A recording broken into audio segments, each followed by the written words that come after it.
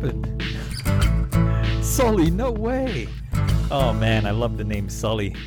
Oh, where are we? Oh my god. Are we back? We're back, baby. Oh wow. It's movie food.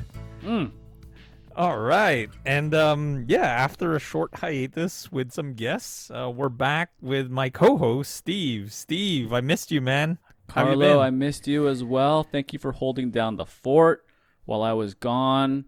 I am not in the CIA. There's nothing kind of shady going on. I was just moving. So I was busy, putting stuff into boxes and then taking stuff out of boxes and shutting down my internet and now getting new internet up and popping. So thank you to Brandon and to Rob and to you for continuing the pod. Really cool to kind of hear those deep dives. And I'm really excited for this app, man. Hell yeah, man. It's good to have you back. All right, so shall we get into some quick cuts? Let's do it, baby. Here we go. Quick cuts! All right, so since you've been gone, why don't you go first, Steve? What have you been watching? What have you been up to? Okay, so there's a movie that I don't know how I have not watched it before, but we just watched it with the family. We've been trying to watch more movies as the kids get older. Sure. Little background on me, in case I'm not sure if I put it out on the pod. I'm a father. I have two girls, 11 and 7.5. And so they're starting to get to that age where we can start to watch more and more movies, especially from the past, and that's really fun. And so we busted out The Parent Trap from 98. Oh, so the Lindsay Lohan, not the Haley Mills version. Right, exactly. So Lindsay Lohan, Dennis Quaid, I think Natasha Richardson. Okay. And I gotta say, so this came out in 98. When it came out, I did not watch it. I was already 17 at this time, so I was probably watching, The Matrix and American Pie and like a lot hornier and kind of grosser kind of movies. But I gotta say, this movie is really, really good. I don't know, like, have you seen it? Do you have any history with No, I have not Parent seen Trap? it. No, I haven't seen it. It's just, it's charming. Okay. So it's like a perfect family movie. Dennis Quaid is like top tier charming. I think he's smiling the whole movie. And they kind of just go out of their way to make every character likable except the one antagonist. And it's just a really well done, tight family movie.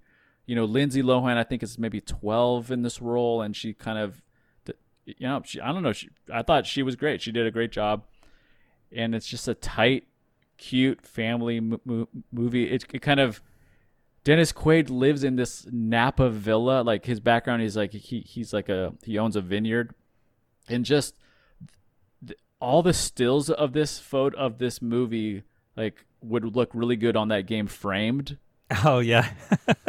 Oh yeah, we haven't even brought that up on the show yet. All right, we gotta talk about Framed. Yeah, let's talk about it. So Framed it's like Wordle but movie stills, I guess. Right. And I guess I want to pull up my record. I usually they show you, I think, 6 frames from a movie. Yes. And the first couple are a little more vague. It's a little more harder to tell what it is unless you're a real aficionado. And then by the end, they'll show you like a key moment or a star. So usually you can get it in 6 unless it's something you haven't seen. Yeah, I mean, sometimes I feel like it's 4. Like by the fourth one is always like the giveaway for me. Yeah. Yeah, because that's even if I haven't seen the movie. I guess you're a fan of stats, right? I love stats. Yeah, the beauty of it now, because it didn't have it when it first started, but now it has like a breakdown of your guest distribution of like how many you get in 1, how many you get in 2, 3, 4, 5. And I only have one that I got in 5. Oh, really? And it was also partially by like an error of the app, because I should have gotten it in 4. So it was a movie, right. Yeah, it was a movie I hadn't seen before. But like I said, like once you get to the 4th frame, for me, like it's a dead giveaway. Like that's why I always get it at least in 4. That's like my max. But this one, Yeah, it okay, so there's a technicality with the app that you can use to your advantage in a way, Oh, like a hack. no way. Yeah, there is. And I mean What is it? this is what I do basically if I haven't seen the movie and then Okay. I'm just taking wild guesses. Okay. So the answers that are and I learned this the hard way too. It was like I think when it was the Prestige, I had guessed it in like two. Mm-hmm. But the problem was it didn't accept my answer because I typed it out. So Oh, it only accepts answers from the drop down menu. right. So when you start to type the answer, and the fifth one, that's why it went up to five because I typed in Bird Box, and I Right. didn't realize that Bird Box was I guess it was is it one word or two words? Yeah. Okay. Here, hold on. I'm on the app now. Yeah, I'll type it in. it's Bird two words. two. Yeah. Yeah, Two. and I typed it in one word. So Yeah. so it still said that it was wrong, even though I was like, that's Sandra Bullock. Like that's Bird Yeah. Box. you know? She's wearing a blindfold. Yeah. Yeah. Yeah. exactly. So But yeah. I'm looking at my stats now. I have the most guesses is four for me. I have Right. 16. I've gotten it 16 times at four, but the next is five. So Oh, so okay. I think so. So I live in the 4-5 range, where I'm guessing you live in the 2, 3, 4 range. Yeah, I mean the my max is one. Yeah. So yeah, it's weird. The 2 3 it's like close. It's like 11 and 10. Okay. And Good. then but yeah, the majority that I have is 31 in one, which is crazy to think. Yeah. I mean, Yeah. I also feel like the last 31 in one. That's crazy. yeah, yeah. Yeah, that's one for each day of the month. That's beautiful. But yeah, I feel like the past couple have been very easy. Like Hmm. I think Yeah. today's one was I guess yeah, people will listen to this later on so they won't even know. Yeah. That's fine. It's the Lighthouse, Right. which I saw, and then I think the other day it was Eyes Wide Shut, and then yeah, actually my friend and I were talking about it because she also plays it, Hmm. and actually it was Penny who designed our logo. Oh, So nice. she Shout out also Penny. play yeah, shout out to Penny. So she was also playing Framed, and then if she gets it and it's like really easy for her because she doesn't watch as many movies as I Sure. do, that just means it's really easy.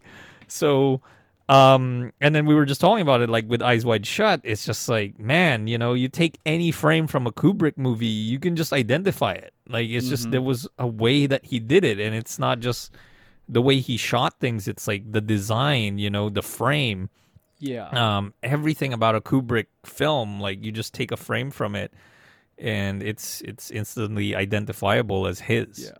You It's know, so refined. Yeah. right?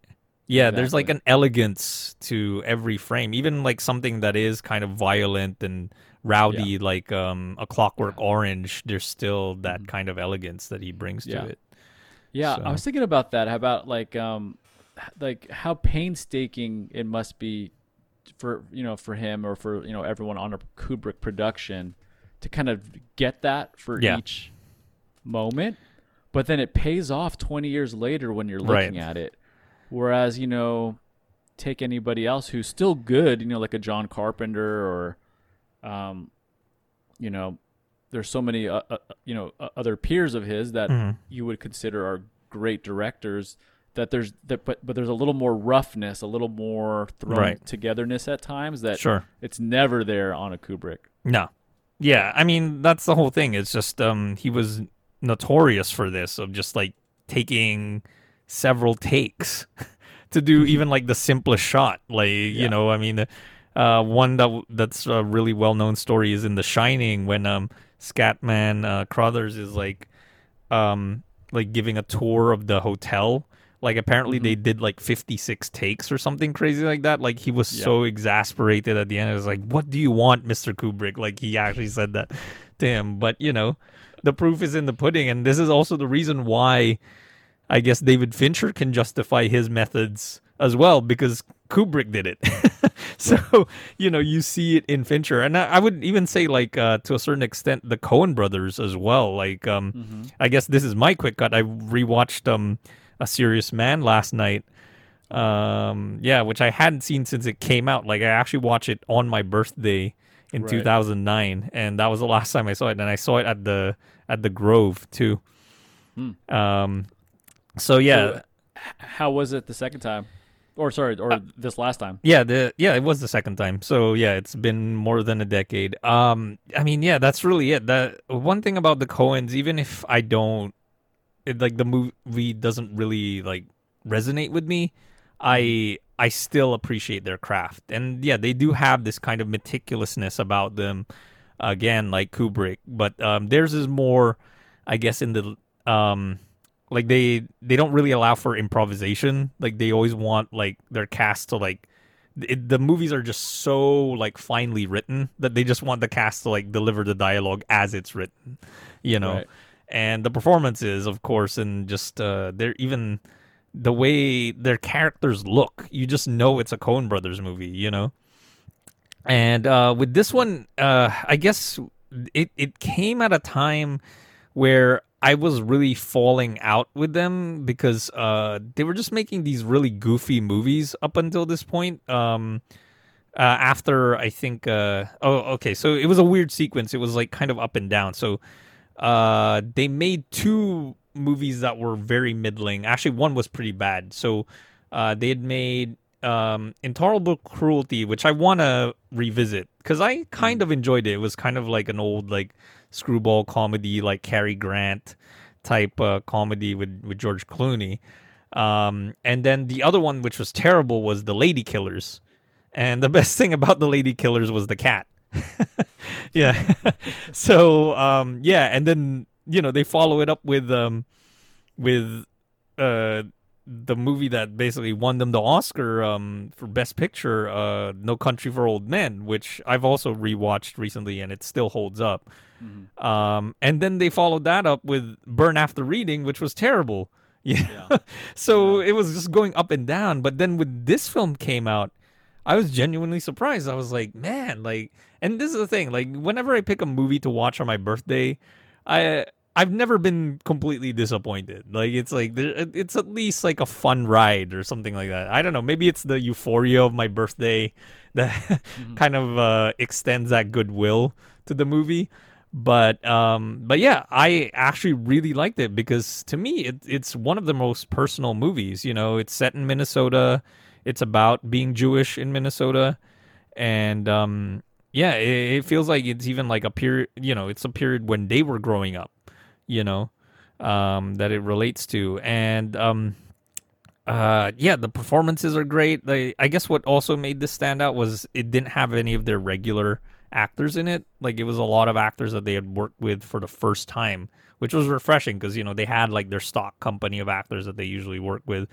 But like everybody's seen like Michael Stuhlbarg in a bunch of movies, but this is a rare opportunity for him to be the lead in this Right. film. And yeah, there's something about like how there's certain things in movies that trigger people. Um, and it's like especially in horror films. Like to me, this is like my version of a horror film because of just like how much of a pushover his character is. And just like how he's getting pushed around in the entire movie, especially by his wife and the guy who's his wife is having an affair with, who's played excellently by Fred Melamed. And yeah, it was just like I was cringing while I was watching it. You Totally. but yeah, the thing about it too, because I really don't think the Coens have made a movie as good as this since then. You know, like I feel like a lot of the movies they've made recently have just been like okay. I mean, I wasn't even a big fan of Macbeth, even though that's just Joel Cohen on his own. And then what was the other one that they did for Netflix? Ballad of Buster Scruggs. Like, it was okay. But yeah, this one it was just because I think it was personal and they were so engaged and like it had so much of Jewish culture in it that Yeah. it was just like such an unfamiliar world. And yeah, I mean I gotta give a shout out to the use of music. I mean they used Jefferson Airplane's what is it? Want Somebody to Love. Hmm. The one Classic. that Yeah. yeah, Jim Carrey sings in. in Cable Guy as well. Yeah, and yeah, it's used to great effect, but there is one other scene, and it's like the sequence that most people remember from the movie. I don't know if you've seen it. Have you? No, I haven't. No. Oh man. Okay. Well, there. I'll just say Add that it. it's this. Add it to the list. Yeah, yeah. There's this scene that's like an anecdote. That's almost like it's almost peripheral to the movie, but it's like a beautiful like digression. And the movie is kind of like that. It's a lot of like little digressions, Mm-hmm. and uh, it makes use of a track that I didn't recognize when I first saw it because I had never heard it before. But now since I have it on vinyl, I was like, holy shit, that's Jimi Hendrix's Machine Gun, you know, which is on Mm. the live album Band of Gypsies. And I'm like, Okay. damn. Yeah, I was just like blown away. Like, man, you know, Steve, you're a guitar player. So I think Mm. if you haven't heard Machine Gun by Hendrix, Oh oh yeah. man, you got to listen to it. Okay. Yeah. So yeah, I Well, rewatched cool, The dude. Serious Man. Yeah. I do recall watching Buster Scruggs, and I think although I agree with your assessment of it that it's just kind of all right. I thought it was really fun, the experience of watching that, and then I don't know, talking about it with friends and comparing which sections of it you liked more, and kind of Right. creating your rankings. So I kind of like that it kind of had that aspect to that Sure. movie, and that every, a couple of those stories, um, I remember just like being blown away with how beautiful everything looked. you know, Right. um, yeah. So yeah, I think you're right. Like I think the Coens at times can really capture something that is Kubrick-esque. Yeah. And I think the thing is why they have this kind of I don't want to call it autopilot, but there's definitely these middling movies that they've made is Yeah. because they've already achieved so much in their career. You know, it's Mhm. like some filmmakers get like that. Like they just get complacent and they're like, well, you know, I mean, I've already won Best Picture, you know, I've won the Palme d'Or. It's Yeah. like, you know, I just want to make something fun, you know? Yeah. So, And that's, and it definitely seemed like it probably would have been really fun to make Burn After Reading. sure. Like when you consider the cast and how goofy all the characters are in that movie. Right. Like, I think it was fun for the actors. It was fun for the Coens to kind of capture all that stuff. But ultimately it was kind of like it's one that's like a movie for them and not necessarily a movie for us. Right. And I mean, yeah, it's like I guess that was their way of following up such a huge success because I mean, it was Yeah. the same thing with Totally. Fargo, you know, they followed it up with The Big Lebowski. And you know, I mean, there's Big Lebowski has a lot of fans now, but I remember because I was a fan of it when it came out, and I'm not just saying Right. this like I'm day one kind of Yeah. shit. Like you know, I remember seeing the poster of Jeff Bridges with like the reflection of the rug in his sunglasses, and I was like, Mhm. "What is this movie? I need to see it." You know, and yeah, I saw it in the theater when it came out in '98. Yeah, talking about '98 with the Parent Trap, it Parent came out Trap. the same Yeah. year. And yeah, it was incredible. But yeah, like it didn't make much money for them. And a lot of people just didn't get it at that time. But now it Yeah. has a lot of fans. But yeah, it was kind of like that. So I think yeah, Burn After Reading was like their attempt at doing another kind of Big Lebowski type movie. But Right. yeah, this didn't work as well. Yeah. I Yeah, gotcha. yeah. So I have a loose thread. Um, I think it was the conversation you had with Brandon. Okay. You guys were talking about at some point, in the conversation you talked about movies where people get shot in the dick. Do you remember? Do you remember that at all? Vaguely, yeah. Okay, and you guys were trying to rack your brain thinking about like what other movies. I forget if a Friedkin movie had it. I think so. And Yeah, then I you were mean, trying to think of like other ones. yeah, I brought up Um, RoboCop for Yeah, sure. RoboCop's a classic. Yeah. The one I thought of was because it was a movie that I'd seen this last year was in Scream 4. Oh, So okay. so that's the one 10 years ago I think with with Emma Roberts. Yeah. There's a scene where at the end when she's revealed as the killer, she shoots her boyfriend in the dick. Oh man, I completely blanked out on that. Yeah. Oh man. Yeah. So Yeah. I just wanted to make sure I got that one in. Okay. um, All right, good to know. I mean, I'm sure there all right. probably is a list that exists on Letterbox Yeah. of dick shots. Yeah. Exactly. I Yeah. mean, yeah. Either that or like a Twitter thread that just shows like all the gifs every time it's happened. Oh my I love God. those. Oh yeah, that's Um, crazy. I do have another kind of random movie question.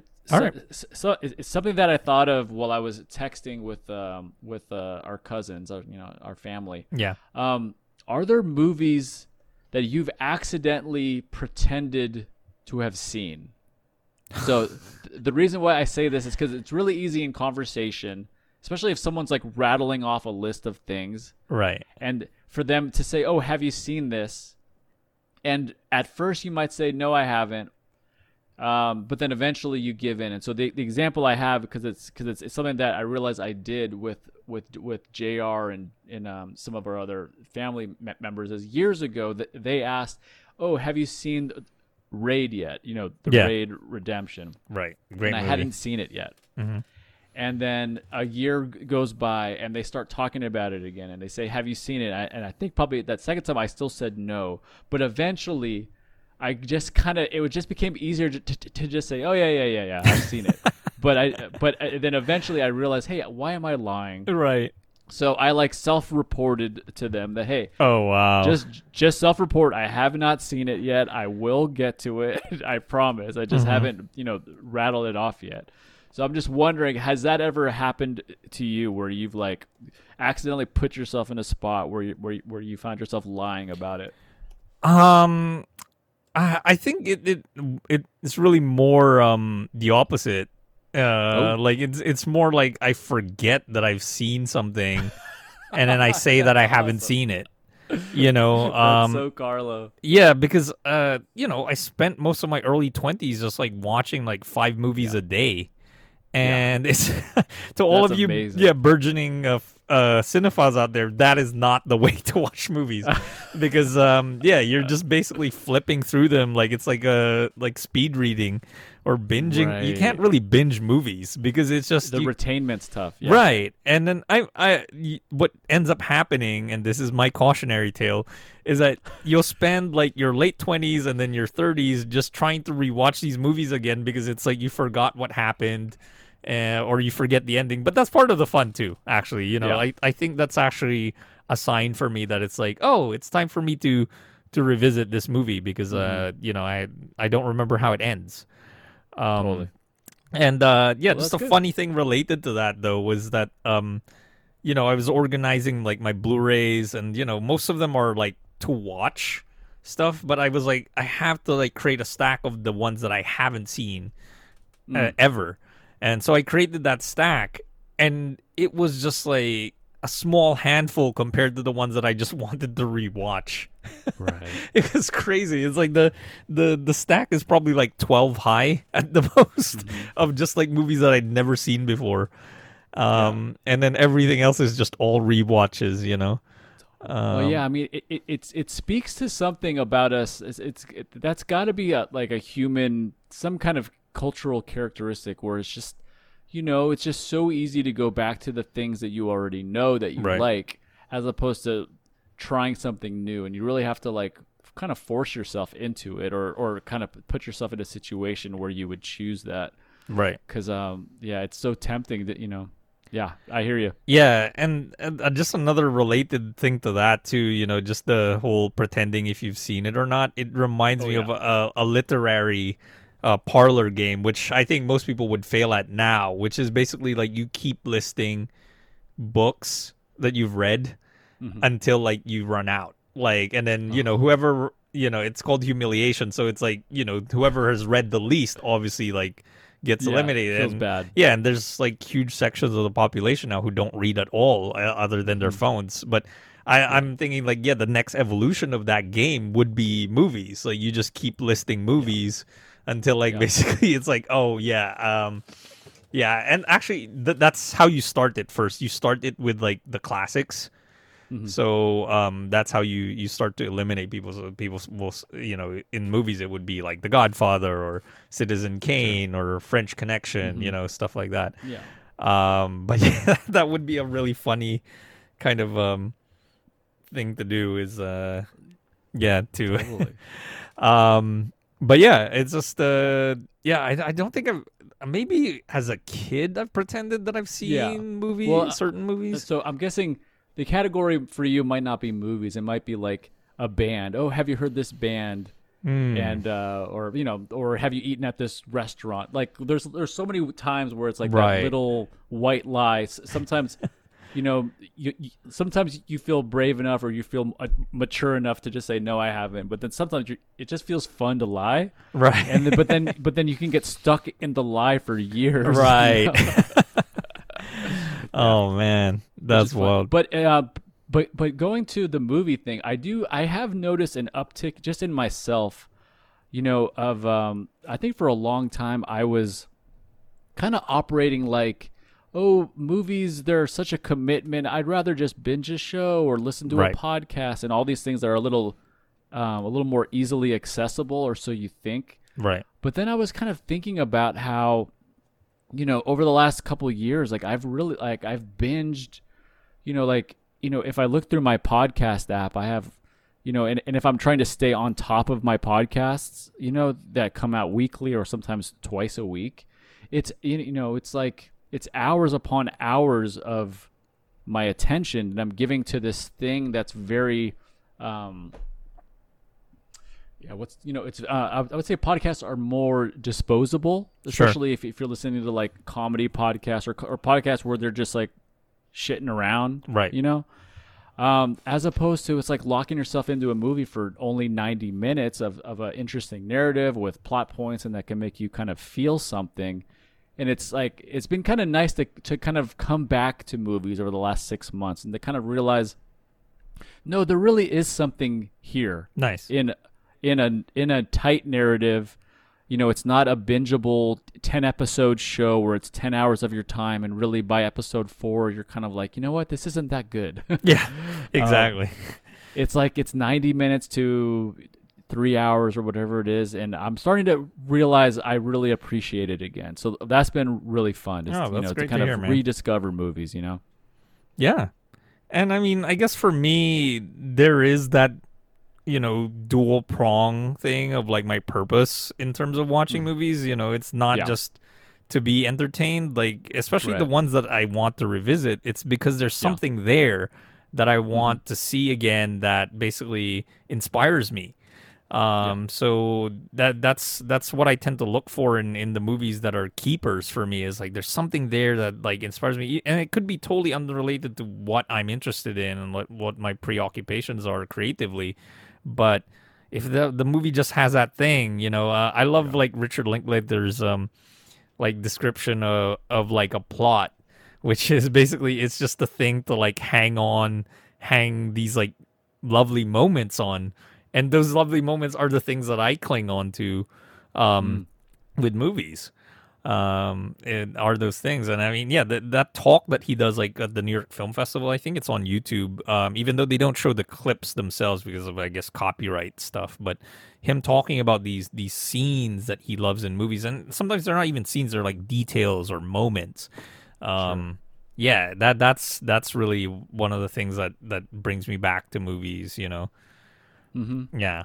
Yeah, absolutely. Well, once we get into our feature here, I'm really curious to see what inspires you about the movie we're going to talk about. For sure, we'll get there. I got a couple more quick Okay, cuts.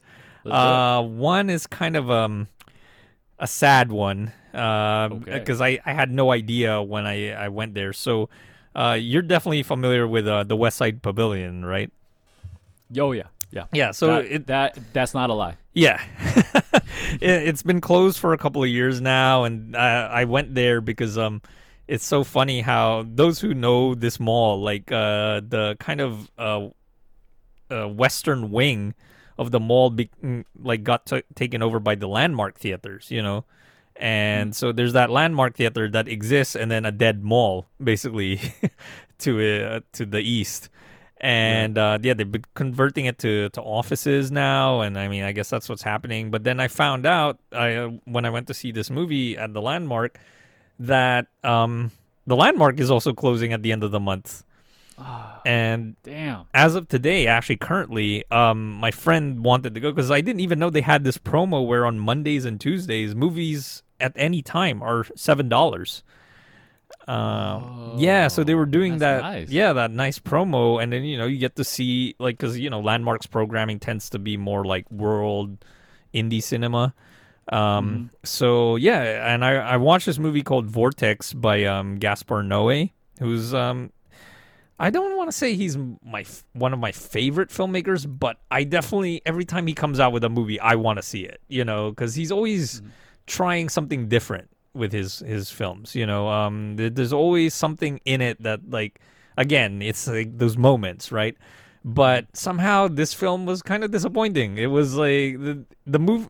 I mean, I'm gonna spoil it, but basically the entire movie shot in split screen. Almost the entire movie is split Oh screen, well. and it follows like this elderly couple. So one camera is following the husband, and then the other camera is following the wife through the movie. And then you have these moments where they pass each other, and you don't see the cameras following them, and it's so amazing. Yeah, Wow. because it's like showing scenes from both vantage points, so it's like they have to repeat that exact gesture and then your eye is like wandering. So, I'm actually upselling it a little bit, but those are the best parts in the movie. It's like when you're trying to figure out how Mm-hmm. they pulled it off. But in terms of narrative, it just wasn't that interesting. It was a very, I guess it was trying to simulate what it is to be old. So it's a very slow movie. Not much happens. There's Right. one event towards the end of the movie where it's like you think that like it's gonna go batshit insane because it's Gaspar Noé and he's known for that, but it doesn't.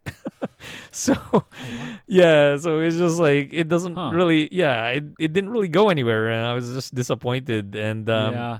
yeah, so And it wasn't like intentionally supposed to, like trying to be kind of a hangout, or it wasn't n- say as charming as like a Patterson no, kind of style. no, Yeah. it Yeah. there was something dark to it. Like I mean, I haven't Yeah. seen Michael Haneke's Amour, but it felt like it was similar to that. But Amour, I think, is better handled because it leads to, I know where it leads to in that movie, and it's like Michael Haneke, I guess, is the more controlled version of Gaspar Noé, but that's a terrible comparison.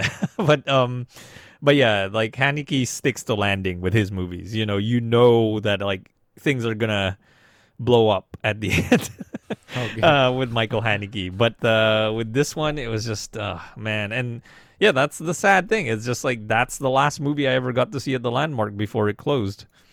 Mhm. And Yeah. yeah, they still have another theater in Westwood, but it's like a one screen theater, and it looks nice from the photos that I saw. And I might have seen a movie there, like in the LA Film Festival when they used to have it in Westwood, but I guess it's been renovated. But yeah, it's another movie theater in LA that bites the Mm. dust. So R.I.P. yeah, Yeah. R.I.P. Um, but yeah, so a couple more quick cuts that are actually hip hop related. I want to just bring up. Ooh. Yeah, Hip hop so corner. yeah. Oh, actually, there was another thing I wanted to bring up, but I forgot what it was. I wanted to add like a little. Oh, I'm gonna call it. So I'm gonna have like a little section that in our quick cuts that are like just a hot take, but I'm Ooh. gonna call them Scott takes because named after in honor of my friend Scott Thorough, uh, because Okay. he often tends to have uh like an opinion that people think is a hot take. Like he's Sure. deliberately like being contrarian, but I know he's sincere about his taste. Like he genuinely loves the Wachowskis. He even loves like Jupiter Ascending. Like, there's no like kind of irony in terms of Okay. his Yeah. love for certain things. So he's throwing out something that other people might mistake as, oh, he's actually doing this hot take Right. just to have a moment, but in actuality it is authentic. Yeah. Like he Got it. another thing that he kind of repeats is that, he thinks Iron Man 3 is the best MCU movie. So Okay. and people hate that one the That most, is I a think. Scott take. Yeah, yeah. So I'll have that lined up in a bit, but and I mean, just related to Scott too, because he's in that world of hip hop music, and he composes music for movies too. Ooh, He would dig wow. this too. So I recently got the Low End Theory by Tribe Called Quest on vinyl, and Okay. yeah, surprisingly, it was actually hard to find for a while. I don't know what it is with Tribe Called Quest records. Like they go like out of print for a bit and then they come back, you know. But this one, like, it got pressed by I have this subscription with Vinyl Me Please, which is like one of the best like vinyl subscription. I'm not I don't work for them. I'm not promoting them. But like, yeah, the stuff that they put out is like my taste. So they did like this really beautifully like crafted like package, like it's got a matte cover with like embossed lettering and some foil. It's a really beautiful package that they put together. But the thing that was like a revelation for me was because I always wondered, it was like, when Excursions comes on, which is the opening track, like why is it censored? It's like I never got that, because I also have Midnight Marauders, and Midnight Marauders is not censored. It even has the parental advisory sticker on the cover.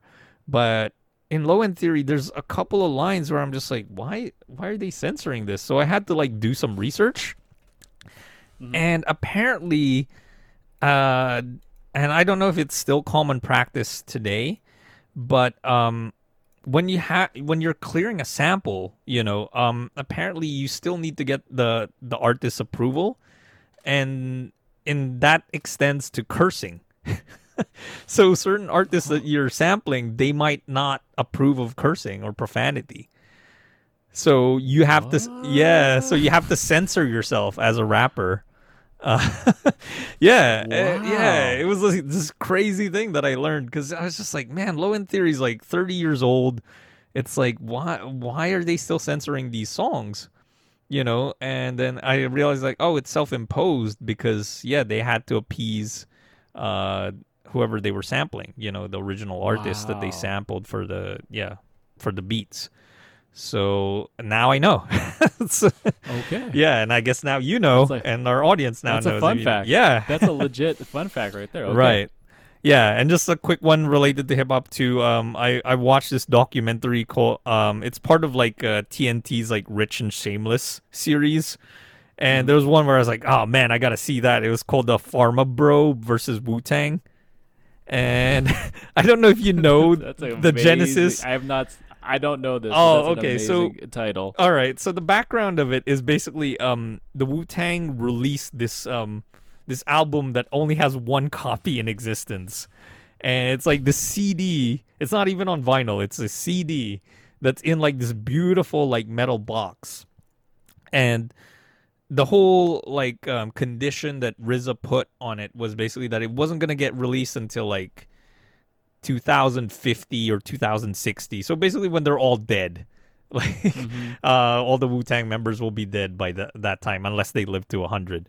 Um, and so the only one person can get this album, and they have to get it by auction. And Wow. and then he did say though, like as a caveat, that if the person wanted to share the album with everybody else, they can. It's up to them. Right. And So so they put it up for auction, and it goes for $2 million. Yeah, for a CD. I think that's the most expensive CD ever sold. and Safe to and say. and and when was this? Was this because Uh, yeah, I just gave it a goog and it looks like it was like last year or something. well, I mean, it came to a head last year, but no, it was Okay. earlier than that. Like, I want to say it was like Okay. 2014, 2015, around that time. Okay. Cool. Yeah, so yeah, they initially didn't reveal who won the auction, because it was, a silent auction, and then it turns out that it was this pharma bro, Martin Shkreli, who became notorious because he basically was providing like this it was like a pill that people needed to like be able to live with HIV or AIDS, and he marked Right. up the price to like 700% or something like that. Like, it was something Jesus. insane. Like it used to be like Yeah. $10 a pill or something like that, and they started charging like $700 for it. So Farmer bro. yeah, yeah. So that's why, and because he was that, he was like very obnoxious and like he just had this kind of he was just annoying. Like everybody would say Yeah. like um uh he he was just like a bratty kid that everybody wanted to punch his face. Um so yeah, but the thing is the documentary is not worth watching. Shkreli. Yeah, like Martin yeah, Shkreli. Martin Shkreli, yeah. Um the documentary is not worth watching because the beef between him and the Wu-Tang wasn't really even a beef. It was actually more him and Ghostface, and it's very anticlimactic. Like they spend an hour Mm. on it, but it's really more about him than Wu-Tang Clan, and just like all his like Man, shady, nefarious things that he was doing, and then I guess the man. karma of I just him. want a good documentary on the Wu-Tang Clan. Like I Yeah, just want to see Ghostface and everybody just doing it. yeah, Like I yeah, don't care about this Shkreli yeah, guy. yeah. This isn't the But one, man. But also, although it does seem like there's recent news that he's getting out of prison early. yeah. So that's cool for Shkreli. Yeah. Well, the thing for him too is that they seized all his assets because he did like securities fraud. So one of the things that they seized was the Wu Tang CD. Nice. Yeah, yeah. So it was owned by the government for like a minute, and then they auctioned it again, and then they didn't reveal this time who got it and for what amount. But apparently, whoever got it, they have the intention of sharing the album to everybody. They So better. yeah, and I mean, that's the whole thing. It's like we haven't had a good Wu Tang album in a long time. Even that one that they No. released, I guess in 2016 or 2017, I can't even remember, but it was just, yeah, it was okay. Well, yeah, So I feel like Wu Tang is another one of those where it's like, would you rather listen to the new thing or listen to the old ones that you like? And right, it's just like, it's so because you have your favorite 5 to 10 songs from the previous albums that you can put on, and every other word or a couple phrases here and there, and you can kind of get into the vibe. right. It's kind of hard to get into a new record, and so yeah, it's Yeah, and I yeah, mean, it's tough. yeah, just even related to that, I don't know if you've seen the Wu Tang show on Hulu where they fictionalize No. their whole background and stuff. It's a strange show. I mean, there's a lot of like goofy and corny things going on in that show, but there are also moments that make it, watchable, and like Mhm. there's certain approaches that they do to like the stories which are fascinating. Like, there'll be certain sequences that are animated, or they recreate like the old music videos. So yeah, it's still worth watching. I mean, I'll and also Okay. the great thing about the show is that it really takes its time. Like you go through all of season one, and then they don't even release Enter the Wu Tang yet. Oh, good. 36 Chambers. Like it takes that long. So yeah, Yeah. my friends and I were actually joking about it of just like, oh, how long will it take for them to like do the Yeah. storylines of the second Yeah. albums, or even the first albums Yeah. of each member, I because know. Like, yeah. yeah. So like, is it better than Straight Outta Compton? I have not seen Straight Outta Compton, so Oh, I okay. can't compare it. But Okay. I will say that it's not a high bar that this Right. show sets, I guess. because yeah, well, for one thing, it's really miscast. Like the Ugh. kid that they cast as the RZA is not anything like the Yeah. RZA. He's I think his name is Ashton Sanders, and he, bless him, he's actually a good actor, but he's just not in the right role, because he was very good in Moonlight. Um, but yeah, it's just yeah, so many of them are miscast, but there are some that they get right. Like I think the guy who's cast as ODB is really good.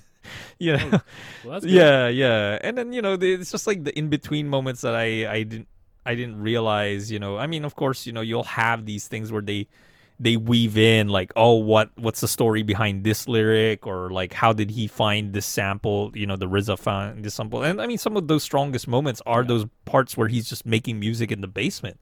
It's Yeah. really good. I Um, mean, that's always been where my imagination goes when I listen to some of those records. Is just like I wish I could have been there when Method Man wrote, Apocalypse Now, yeah, Mind Over Matter Next, Batter Beat the Cow, yeah, or they like haven't or even gotten whatever there yet. That's- whatever your favorite phrase, right. verse, Yeah. section, whenever they get to Wu Tang Yeah. Forever, God. Well, celebrating its And then 25th eventually anniversary. when Quentin Tarantino calls him and is like, "Hey, can you do the the soundtrack to Kill Bill?" Right. or I mean, however even before how that though, like he did the soundtrack to Ghost Dog, for Jim oh Jarmusch. That was actually RZA's first soundtrack. It wasn't Kill Bill, oh and kind of Tarantino was. I feel like he saw that and he was like, oh, I'd like to get the RZA, even though it's like, who remembers the score to Kill Bill?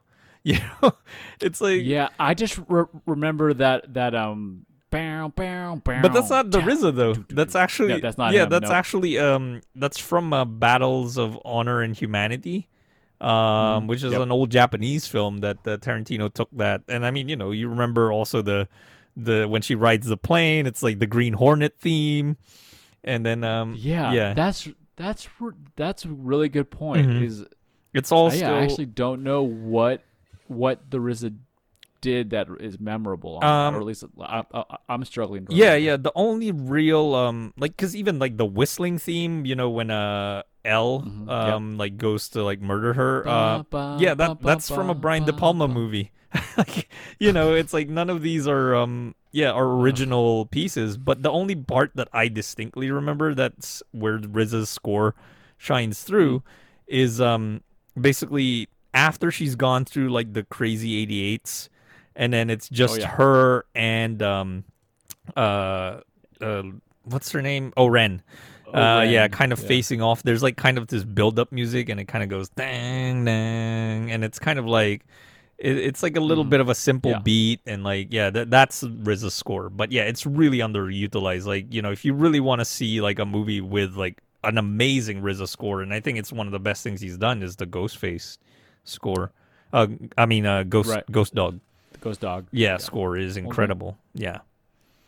Sounds good. All right, so Sounds we've good. gotten to that point of my Scott take.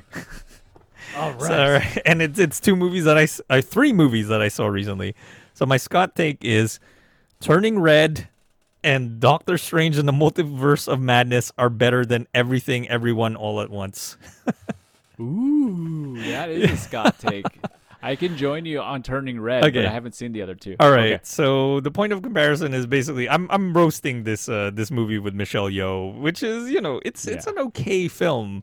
But yeah, the point of comparison between those two films is obviously with the Doctor Strange movie, it's also a multiverse movie, hmm and I would argue that Everything Everyone All at Once is like it's more of a multiverse movie actually than Doctor Strange is. And with Turning Red, the point of comparison is basically the Asian dragon mom who rides their kid too hard and Yep. messes them up. Like that's basically a very similar premise on both films. Oh, interesting. Yeah, Okay. yeah, but And yeah, my problem so with Doctor Strange is better. yes, Gotcha. actually, I would say like Doctor Strange and the Multiverse of Madness is one of the better MCU movies. Oh. Because it actually allows Sam Raimi's personality to shine through a little bit, just a little bit. It's still a very corporate, like Marvel hmm movie. Like, the script is basically not that good. Yeah. But the Sam Raimi bits in Doctor Strange, I was just in awe of. Like, I was like, man, they Yeah. really let him do that. Like, Yeah. he skewers a giant eyeball, like stuff like that. It's just like that's such a Sam Raimi thing. Or like Yeah. the weird voices of these kind of souls, that's like straight out of Evil Dead. Oh yeah. So yeah, I love those little touches that allowed it to be a Sam Raimi movie. Cool. And yeah, it's just ironic because it's like now he's kind of become. I mean, he stepped in to replace Scott Derrickson, who directed the first Doctor Strange movie, and he was just like brought in as kind of like a journeyman. But he basically started all of these superhero movies that we have today with the first Spider-Man movie with Tobey Maguire. you know. Yeah. So And so with everything and everywhere, so everything everywhere all at yeah. once. Like what did you like? What specifically was like kind of missing? I think they really lacked the kind of I want to say it's like the strength of their convictions.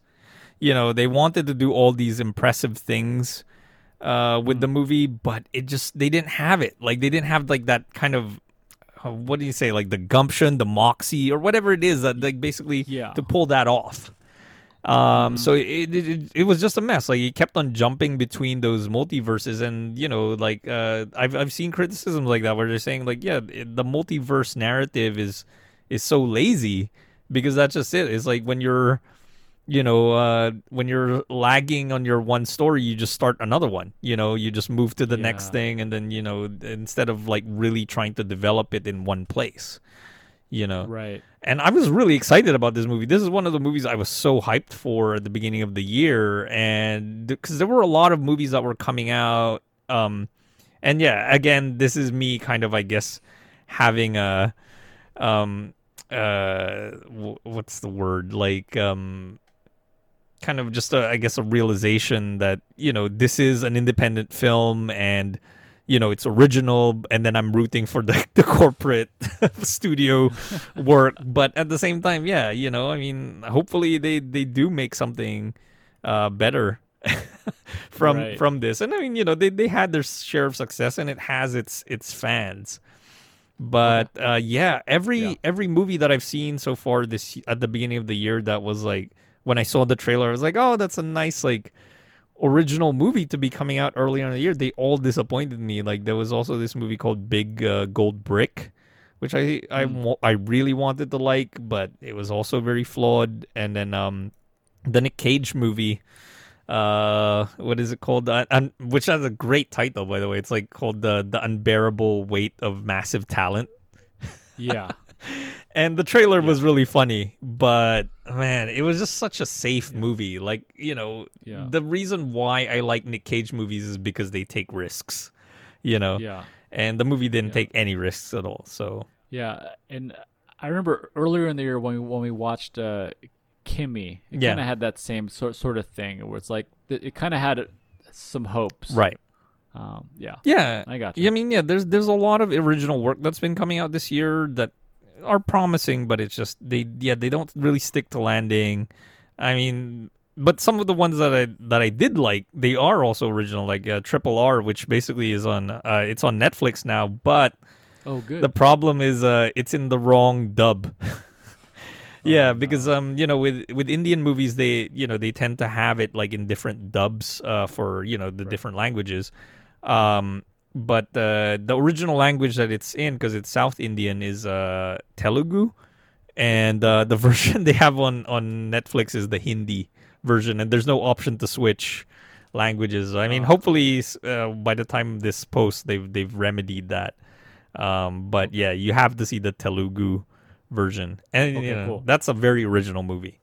So Yeah. yeah, I'm I'm definitely excited about that one.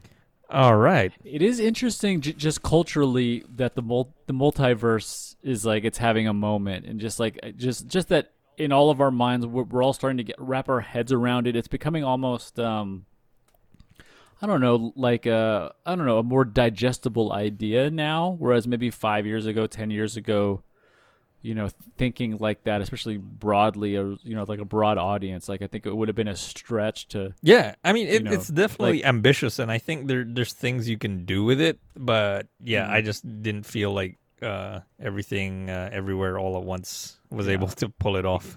yeah.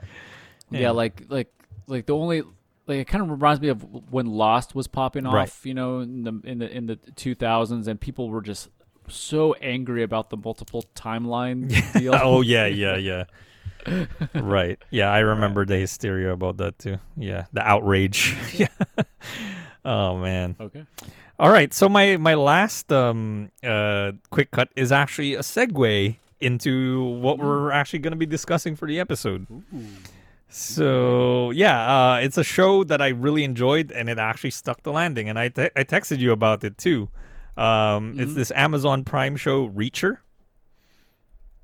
Yeah. Reacher. And oh man, it's just such a throwback to like those 90s action shows, like a Walker Mhm. Texas Ranger or Classic. Yeah. Martial Law with Sammo Hung. Oh man, Uh-huh. it just brings me back. I mean, there's even aspects of it that reminds me of MacGyver. you know, it's like Okay. it's really a throwback to that without like being nostalgic for it. It just like kind of evokes that feeling. And Cool. yeah, and what I like about it is it doesn't try too hard. Like the opening scene in the movie actually when we first are introduced to Reacher, he doesn't say a word. It's like brilliant acting, like the sequence that happens, and I mean, the movie is like the show is a mystery that kind of reveals Hmm. itself as it goes along. So I don't want to spoil it for people who Cool. haven't seen it, but yeah, it's just how it progresses. It's like a really fascinating detective story and great action, obviously. And I feel like the actor who plays uh, Reacher, Alan Ritchson. He's very different from Tom Cruise, which is what most Hmm. people are familiar with the Reacher stories because he was in those two movies.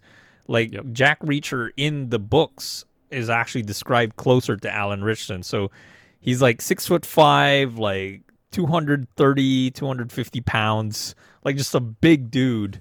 Dang, he's 6'5"? Well, Dang. on the show, like I actually looked up what his real listed height is. He's actually only 6'2", but Oh, on the okay. show he says he's six Yeah. five. So, Okay. but yeah, I mean, you can just show. I mean, just the way they cast it too, that everybody else around him is just smaller than him.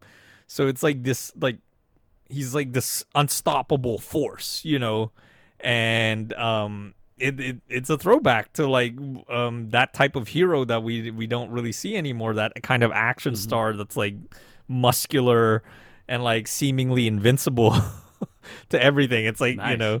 they get shot or whatever, and it's nothing to them. But then they wince when the girl like tries to dress his wound. Yeah, it's that type of cliche. Amazing. Yeah, so That's so good. so yeah, if you haven't watched it, Steve, you have to see it because it's Okay, such a cool. good show, and it ties into like I Yeah. think Alan Richardson has now the potential because it's a star making role, like to be our Hmm. modern day Arnold Schwarzenegger. Like he can Cool. definitely be that guy. Yeah. Well, I'm definitely excited to give it a shot, and I mean, he has big shoes to fill if we're comparing to Arnold. But yeah, should we get into it? Yeah. So you want to wrap up quick cuts? Let's do it. Quick cuts. There we go. All right. So we already hinted at it. Arnold Schwarzenegger. We're gonna be talking about Commando. Mm. And I just gotta say, right off the bat, I am really excited to talk about this movie. Um, I had thought I had seen it, so like before I rewatched it, I wrote down what I remembered about it, and basically what I remember is incorrect. Okay. So my guess was he's an ex-marine with jungle experience, and he has to go back to Nicaragua to stop the cartel. And the one scene that I thought I knew, so Yeah. this is the scene that I thought, Yeah. okay, this is the one that is got to be in it. Is he throws a knife through, and a guy sticks to a wall, and he says, "Stick around." That's from Predator. Exactly. Yeah. I had mixed up this with Predator in my Oh head, my god. and I think it's because of the cover. Yeah. The Okay. Yeah. cover, Yeah. he's Also in Marine. Yeah. full marine Mhm. regalia. Right. Face paint. Um, Yeah. yeah, and so it wasn't until there is one scene in this movie that I did remember, and it's the shed scene Mhm. towards the end. Right. When We'll get into when that. when he stabs a guy with a pitchfork. Yeah. So I definitely have seen it. So but I didn't remember any of it. So this was a really enjoyable rewatch. I don't know, like what's your I guess experience with this movie? Well, first of all, I just want to ask you before I even get into it is like this Yeah. was your pick. So what made you pick it? I think so. It's continuing this theme that I'm kind of developing. So we have a couple different threads of, and like I guess, kind of points of view for this podcast, and one of them for me in particular is to rewatch movies that I haven't seen in a while that I remember liking and seeing if they hold up, or trying to watch a movie that I have, or try to fill my movie holes with other movies that other people have loved, that they recommend, whether it's a blockbuster or whether it's a really good serious film or arty. Gotcha. And just to kind of fill those holes. And so this was a little bit of both. It was a movie that I thought I had seen and forgot. But then also, just one of those. It's seemingly like a classic Arnold movie, and I've seen them all, but I guess I hadn't seen this one, and it's kind of a pleasant surprise that it's actually an LA movie. Yeah. So that ties into our Los Angeles Plays Itself series for sure. I mean, I mean, there's one location that I definitely have to bring up as we get to it. But yeah, it's also was a gap for me. So this was a first time watch. I'd never seen it before. Good. For some reason, like I guess I mixed it up with another movie as well, like you did, because I was thinking of Suburban Commando. Yeah. And I guess because the movie starts in the suburbs, and that's what I got like mixed up. And totally. Yeah, like I guess it was probably on like a streaming service, and I started to watch it, and then I don't know what happened that I just like had to stop, and I never continued it. So it was good to like just pick it up again.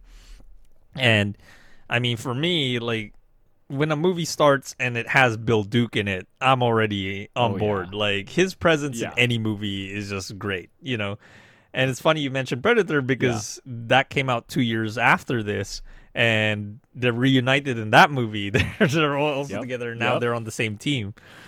But yeah, I mean, Bill Duke has like some great moments in this. Like one of them being that when he gets in that car in the showroom, close to the beginning, and it's funny because there was another movie that I rewatched because I don't know if I mentioned this to you that I've been on kind of like a Steven Seagal kick as well. So I watched Exit Wounds recently.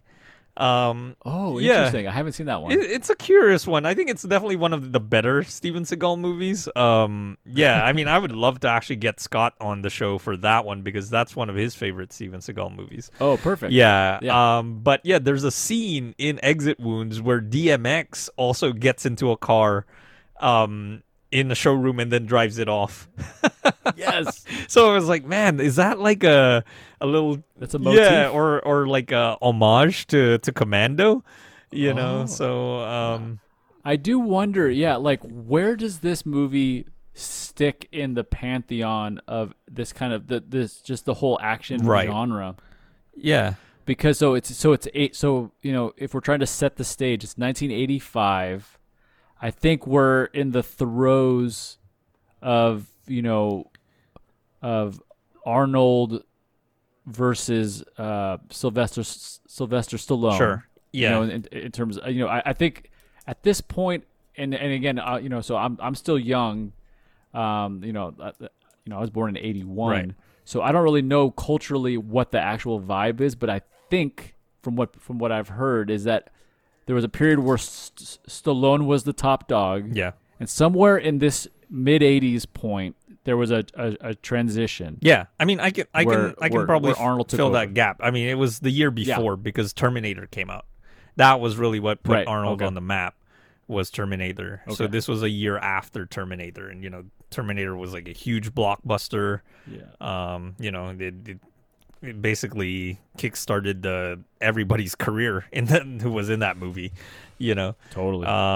So yeah, that was really it, because Terminator is this transcendent film. I mean, sure, like Stallone had Rocky in the 70s, but in the 80s, it was really like Terminator was the shit. That's really it. But before Terminator, you had all the Rambos. Right. So I forgot about some Rambo. Stuff. And yeah, we talked about Cobra as well. Yeah, Cobra comes out, I think, like 86. Yeah. So it's like he was still trying to duke it out, but I think you're right. Terminator, followed up by Commando, Running Man, Predator. Yeah, Like at some point, it's man. just like the baton is Right. passed. And so here in '85, we're kind of getting prime, young, hungry Arnold, and he kind of like, man, he really jumps off the screen in this one. Like the haircut is just Right. right. His, he still looks young in the face. Yeah. His body is still like Yeah. he's not an old man, ripped and he's still like young, Right. shredded, and you kind of believe it, even though it's obviously there's moments in this movie that are so over the top ridiculous, Yeah.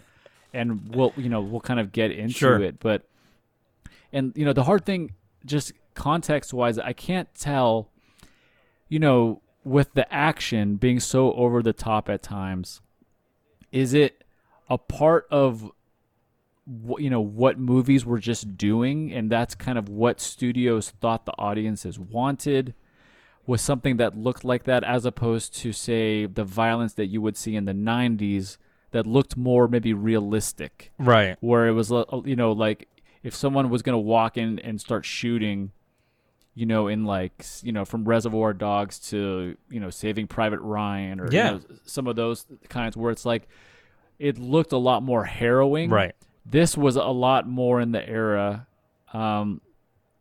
where it's kind of still fun to see a bunch of people get shot Right. up, and obviously this is, again, another area that we can kind of explore, is just seeing it now in the context of the modern gaze, the modern eyes of, we're now in 2022 and post-pandemic, and like shootings are back, and so it's just like, Yeah. like living through the era of mass shooters, Oh, yeah. and then whereas watching a movie like this, when it's like it's over the top and it's kind of silly, Right.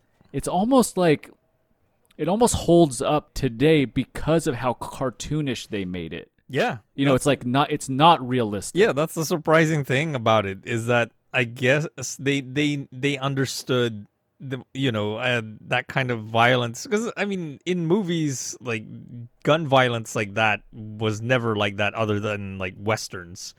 Like Right. something happened in the 80s where there was just this huge boom. I think like Canon Films also had a big part in that. A lot of like these new studios that were coming out were just making these like super low budget action movies, and they were making a ton of money, and that was one of the Yeah. things, was just body count was a big thing about it. Body count.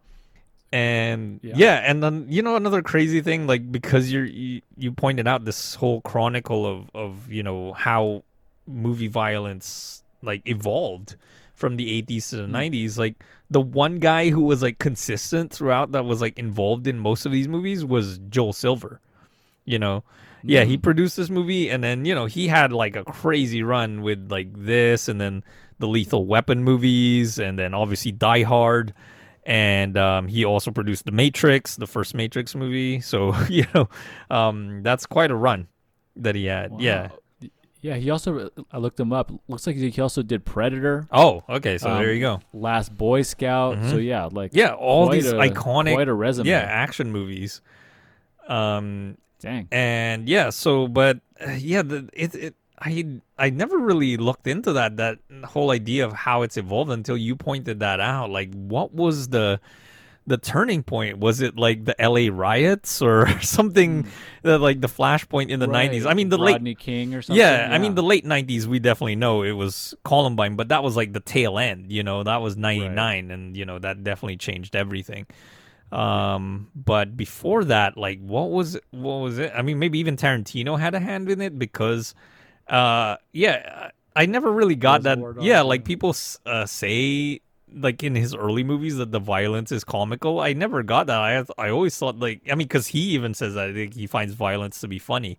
But yeah, but like, for me, like, actually the violence in those first two movies were really disturbing. Like, I was definitely taken aback by it. And I guess, I mean, they've definitely lost their power to shock me now, but back then, like, even just like Tim Roth just bleeding throughout all of Reservoir Dogs, Yeah. and like you Yeah. really feel his pain. Um, Yeah.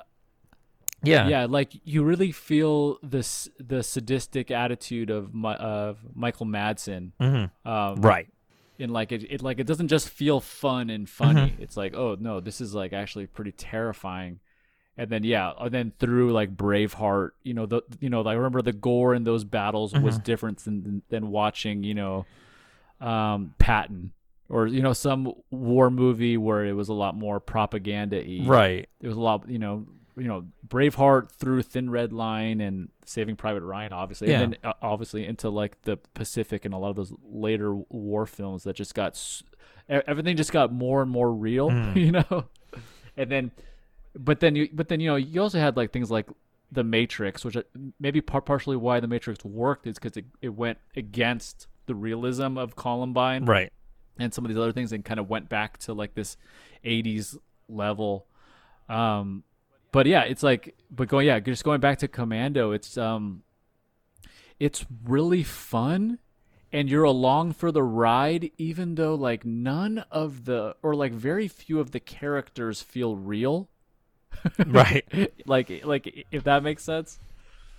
Well, yeah. I mean, one of the things that is like my pet peeve with action movies is when they try to like give the characters like a backstory and there's too Mm. much heart in it, and then I like it when it's like purely functional, like basically I just want to see a machine you go Yep. through a bunch of bodies and just killing machine. Yeah, that's what I want to see. Yeah. But I mean, I would bring up like there was even like the Steven Seagal movie that I saw, which I enjoyed, and the backstory actually had a purpose to it, and it, as long as it's done in that way where it doesn't dwell on it too Mm-hmm. much. Oh man, what was it? Oh, it was called Hard to Kill.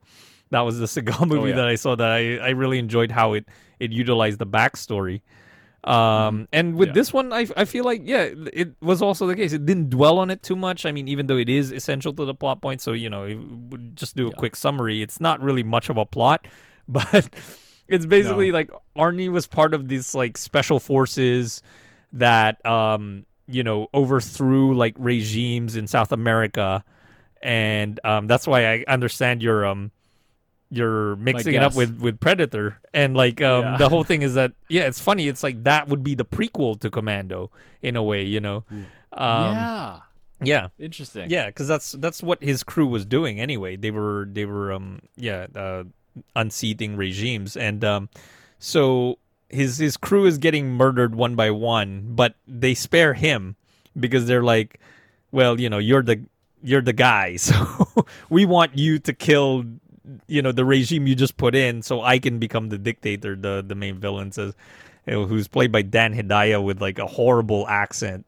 Yeah. Just, I mean, Dan Hedaya is a great actor, and just another weird like tie into that, by the way. The mall where Cher goes shopping in Clueless is West Side Pavilion, and Mm-hmm. her Yep. dad in Clueless is played by Dan Hedaya, and he's great in Yeah. Clueless. He's really good Yeah. there. Have you seen Alien Resurrection? I have not. No, I haven't seen. He Yeah.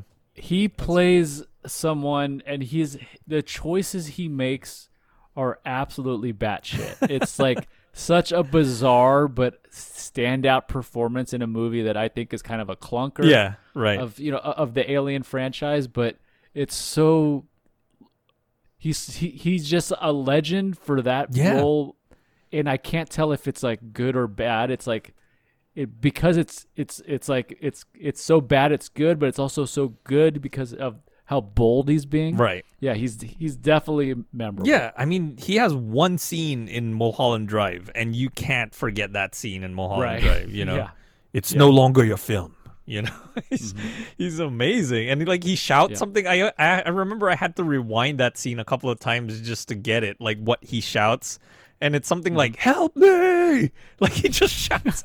Yeah, it's so crazy, and it's just that one awesome. scene. And then he was obviously also in the Coen Brothers' first movie, Blood Simple, and he's great in that too. Mhm.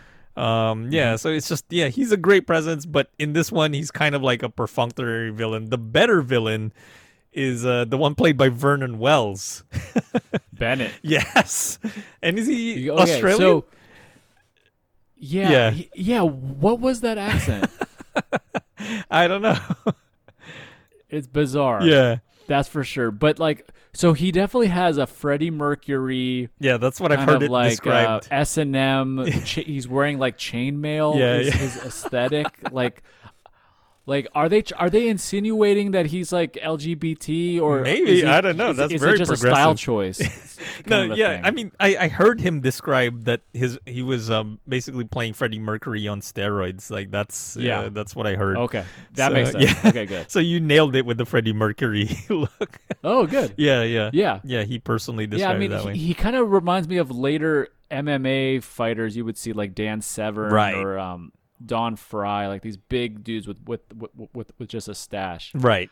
But it's funny because like he's not that jacked, Yeah. but we're meant to think that he's the next rival to Arnold. Right. Yeah, And it's a weird thing interesting. too because their rivalry is like based more on just like jealousy. I think, like they Yeah. used to be on the same team, but he's envious of Arnold, so he just wants to kill him.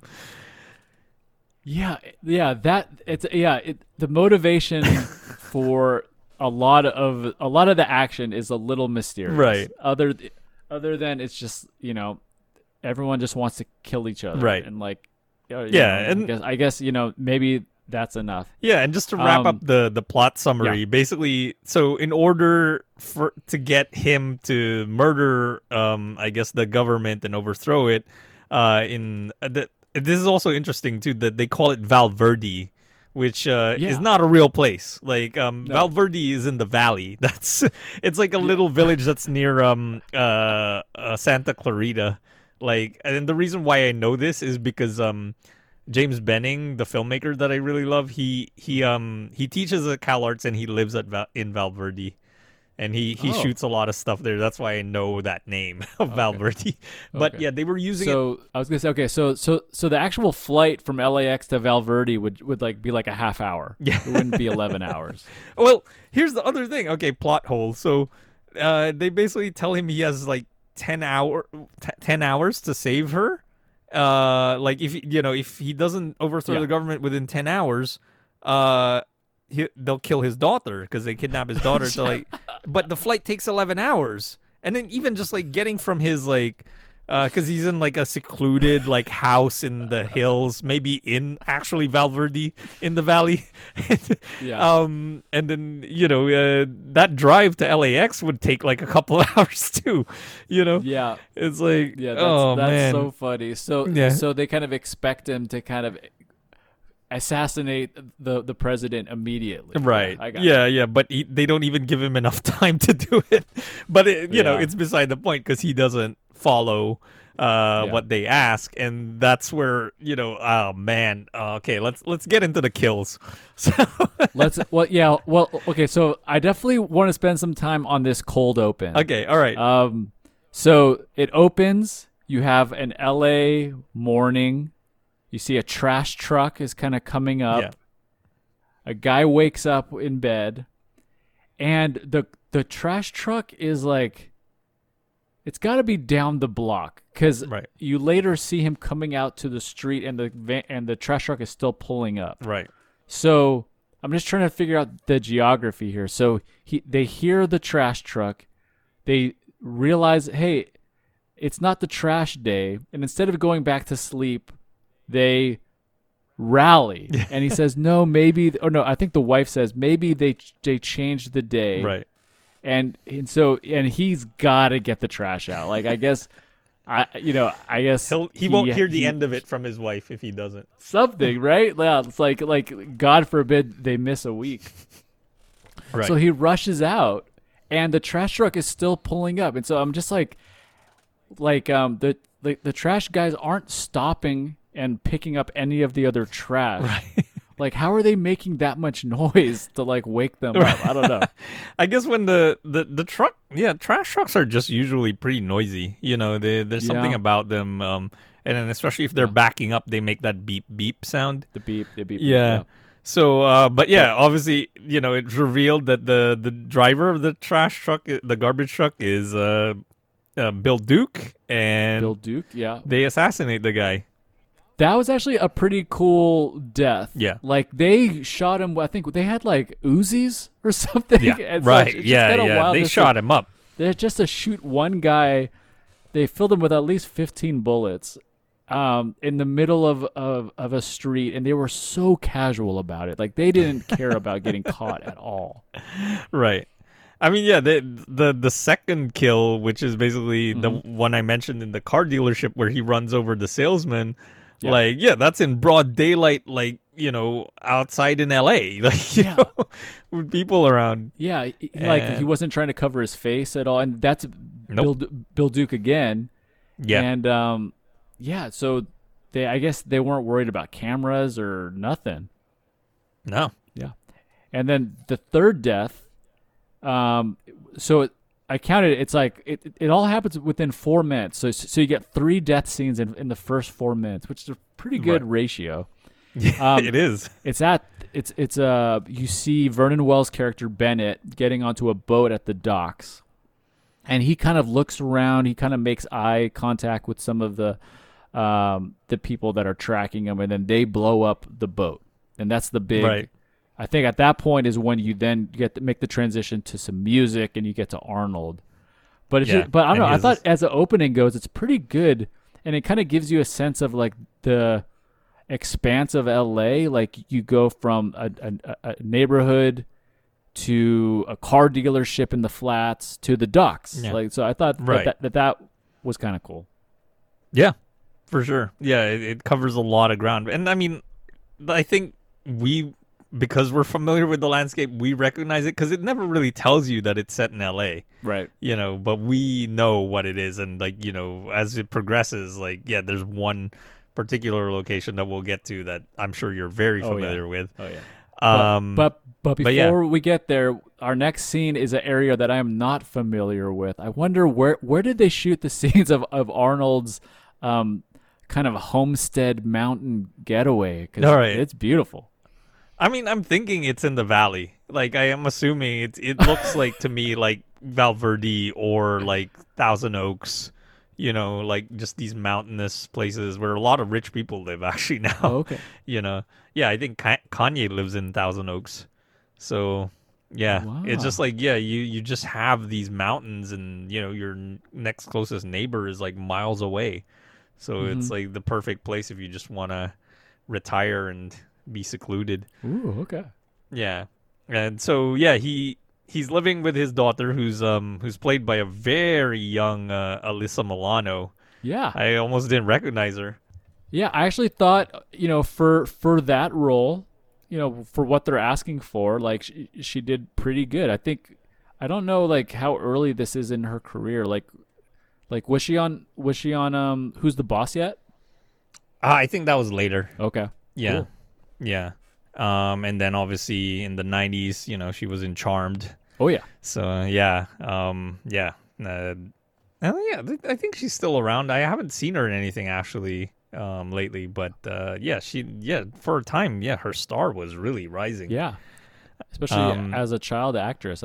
Yeah, and so I mean, Right, yeah, to I make mean, that transition. to roll shotgun in an Arnold movie in the 80s, that's pretty amazing. Right, and one of the things that I read about it too was that he was very protective of her Mhm. on the set. So it was like Cool. great. They really had that bond, and you kind of see it. Yeah. And this kind of introduction is like one of the first like Arnie. I mean, he was the king of the catchphrase. Oh yeah. So one of the first ones that I just like lost it was the why don't they just call him Girl George? Right. Just read it. Amazing.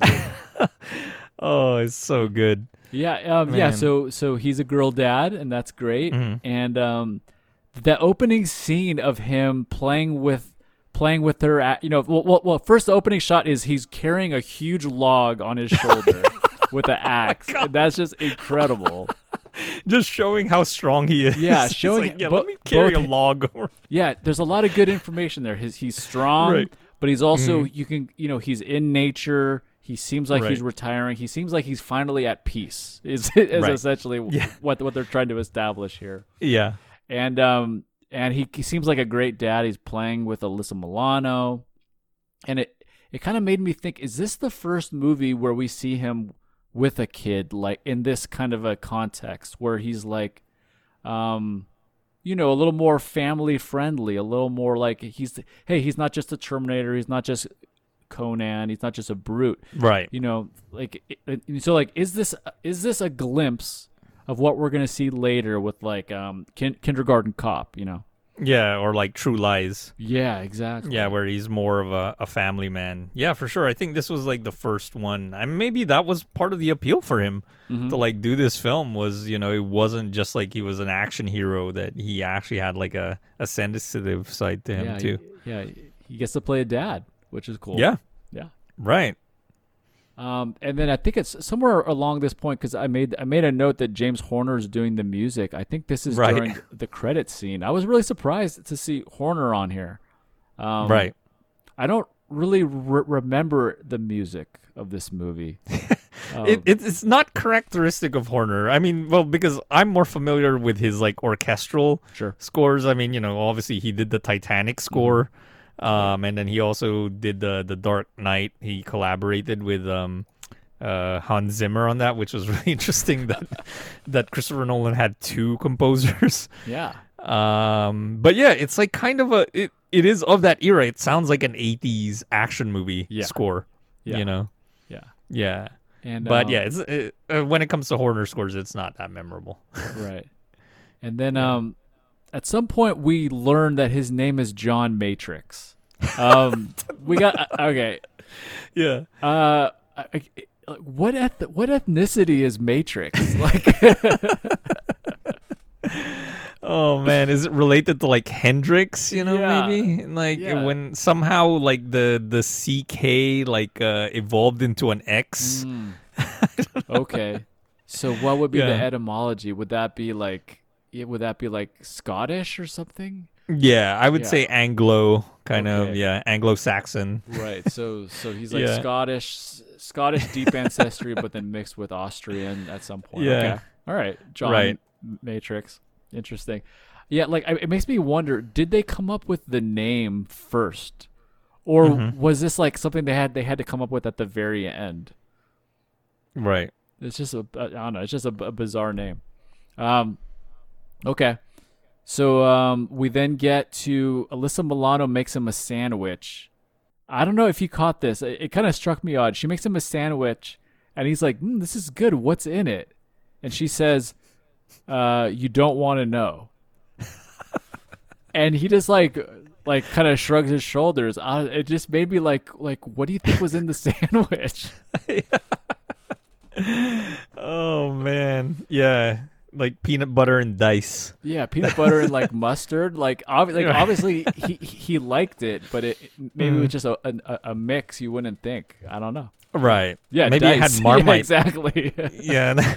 I'm referring to like that episode of Mr. Show Good. where that's what he gets for lunch is peanut butter and dice. Like that's what the sandwich that's like packed for him. That's brilliant. Oh man. Yeah, and I think that's the title of that episode too. It's like something and peanut butter and dice. Amazing.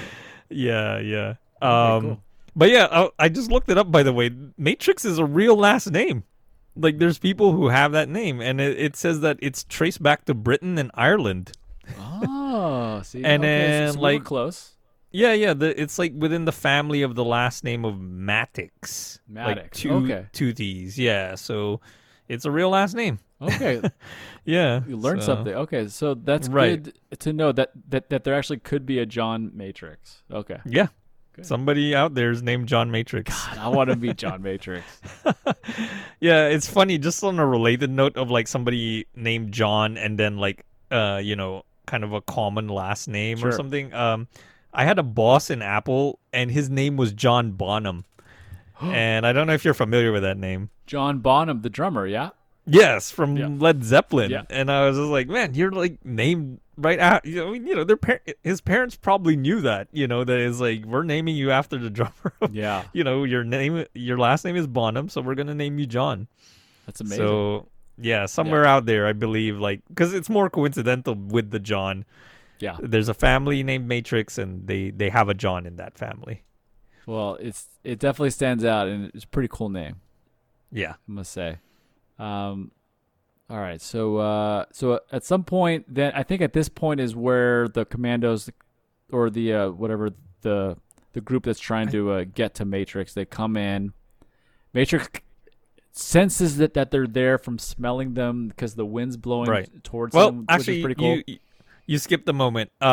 First there's the two-star general who shows up, Oh who tells yeah, him what's happening. that's That right. basically, and so now it's clear to us what happened in the opening, where it's like, oh, these were part of his team, and they're picking them off. So the general like basically leaves him with two, and again I'm laughing.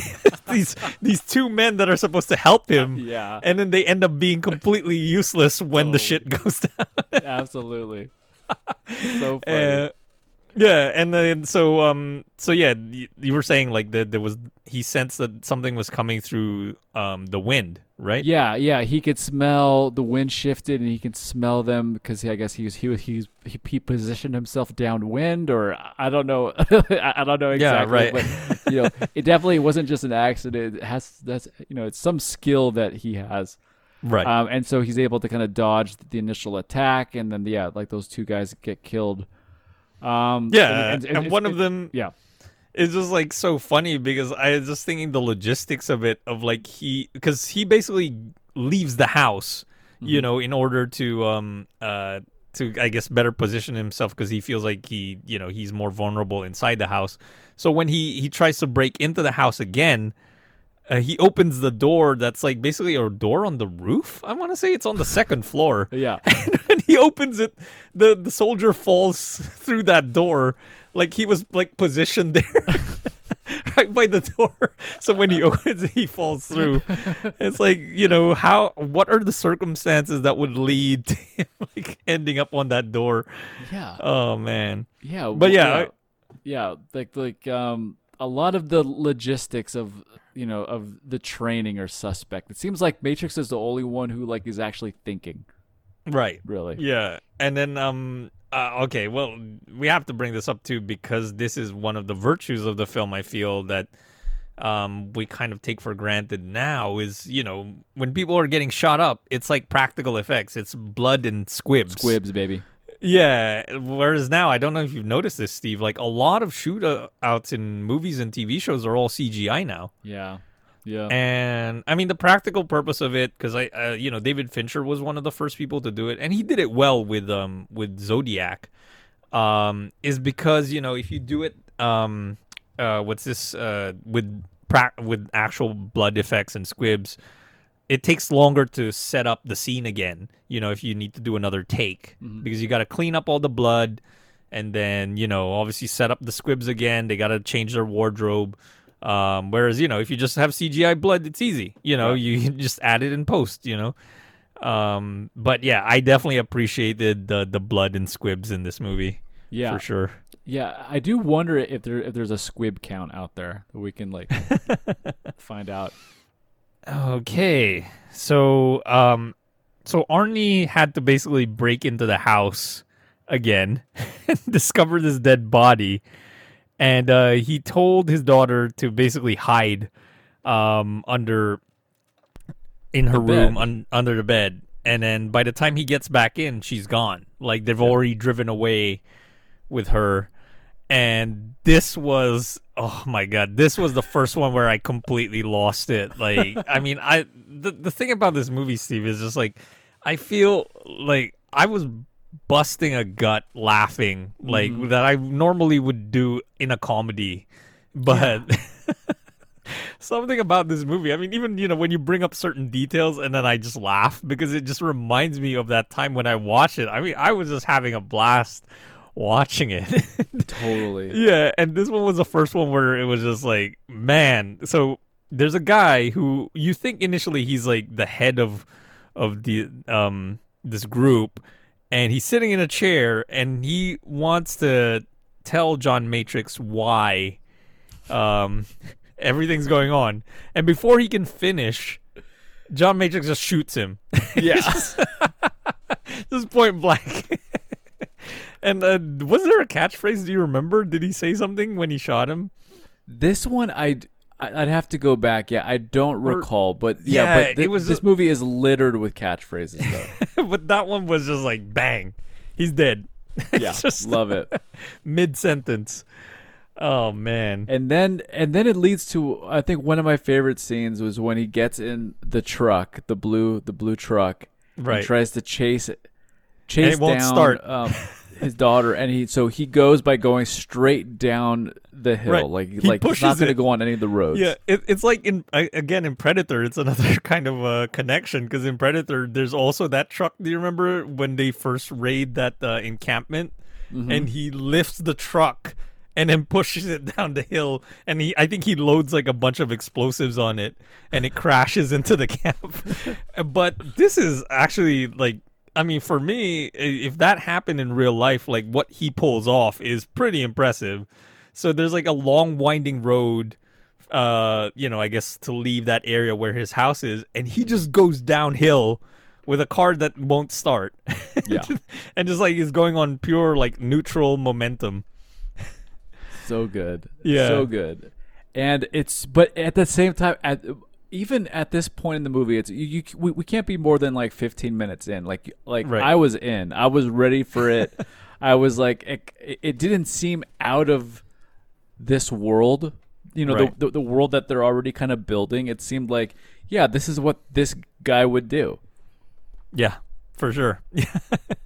You just buy into it. Yeah, he's a superhero, basically. Yeah, exactly. That's what it is. Yeah. but ultimately, he ends up getting caught at the end of this stunt. I forget what exactly leads to it, but he crashes into the convoy. I think he takes out at least one of the cars. Right. But ultimately he gets captured. Yeah, I like that was the thing I guess that confused me a little bit, and then I may have to like go back again, because did he go downhill like without a gun? Like I'm confused. Like, did he load a gun in his car as he went down, or he just like went downhill without even thinking? Yeah, I'm guessing he had a gun. He definitely had a cache of them at the house, but oh yeah. But yeah, that's a good point. Yeah, I don't remember him shooting in this particular scene. Right. Yeah. Yeah.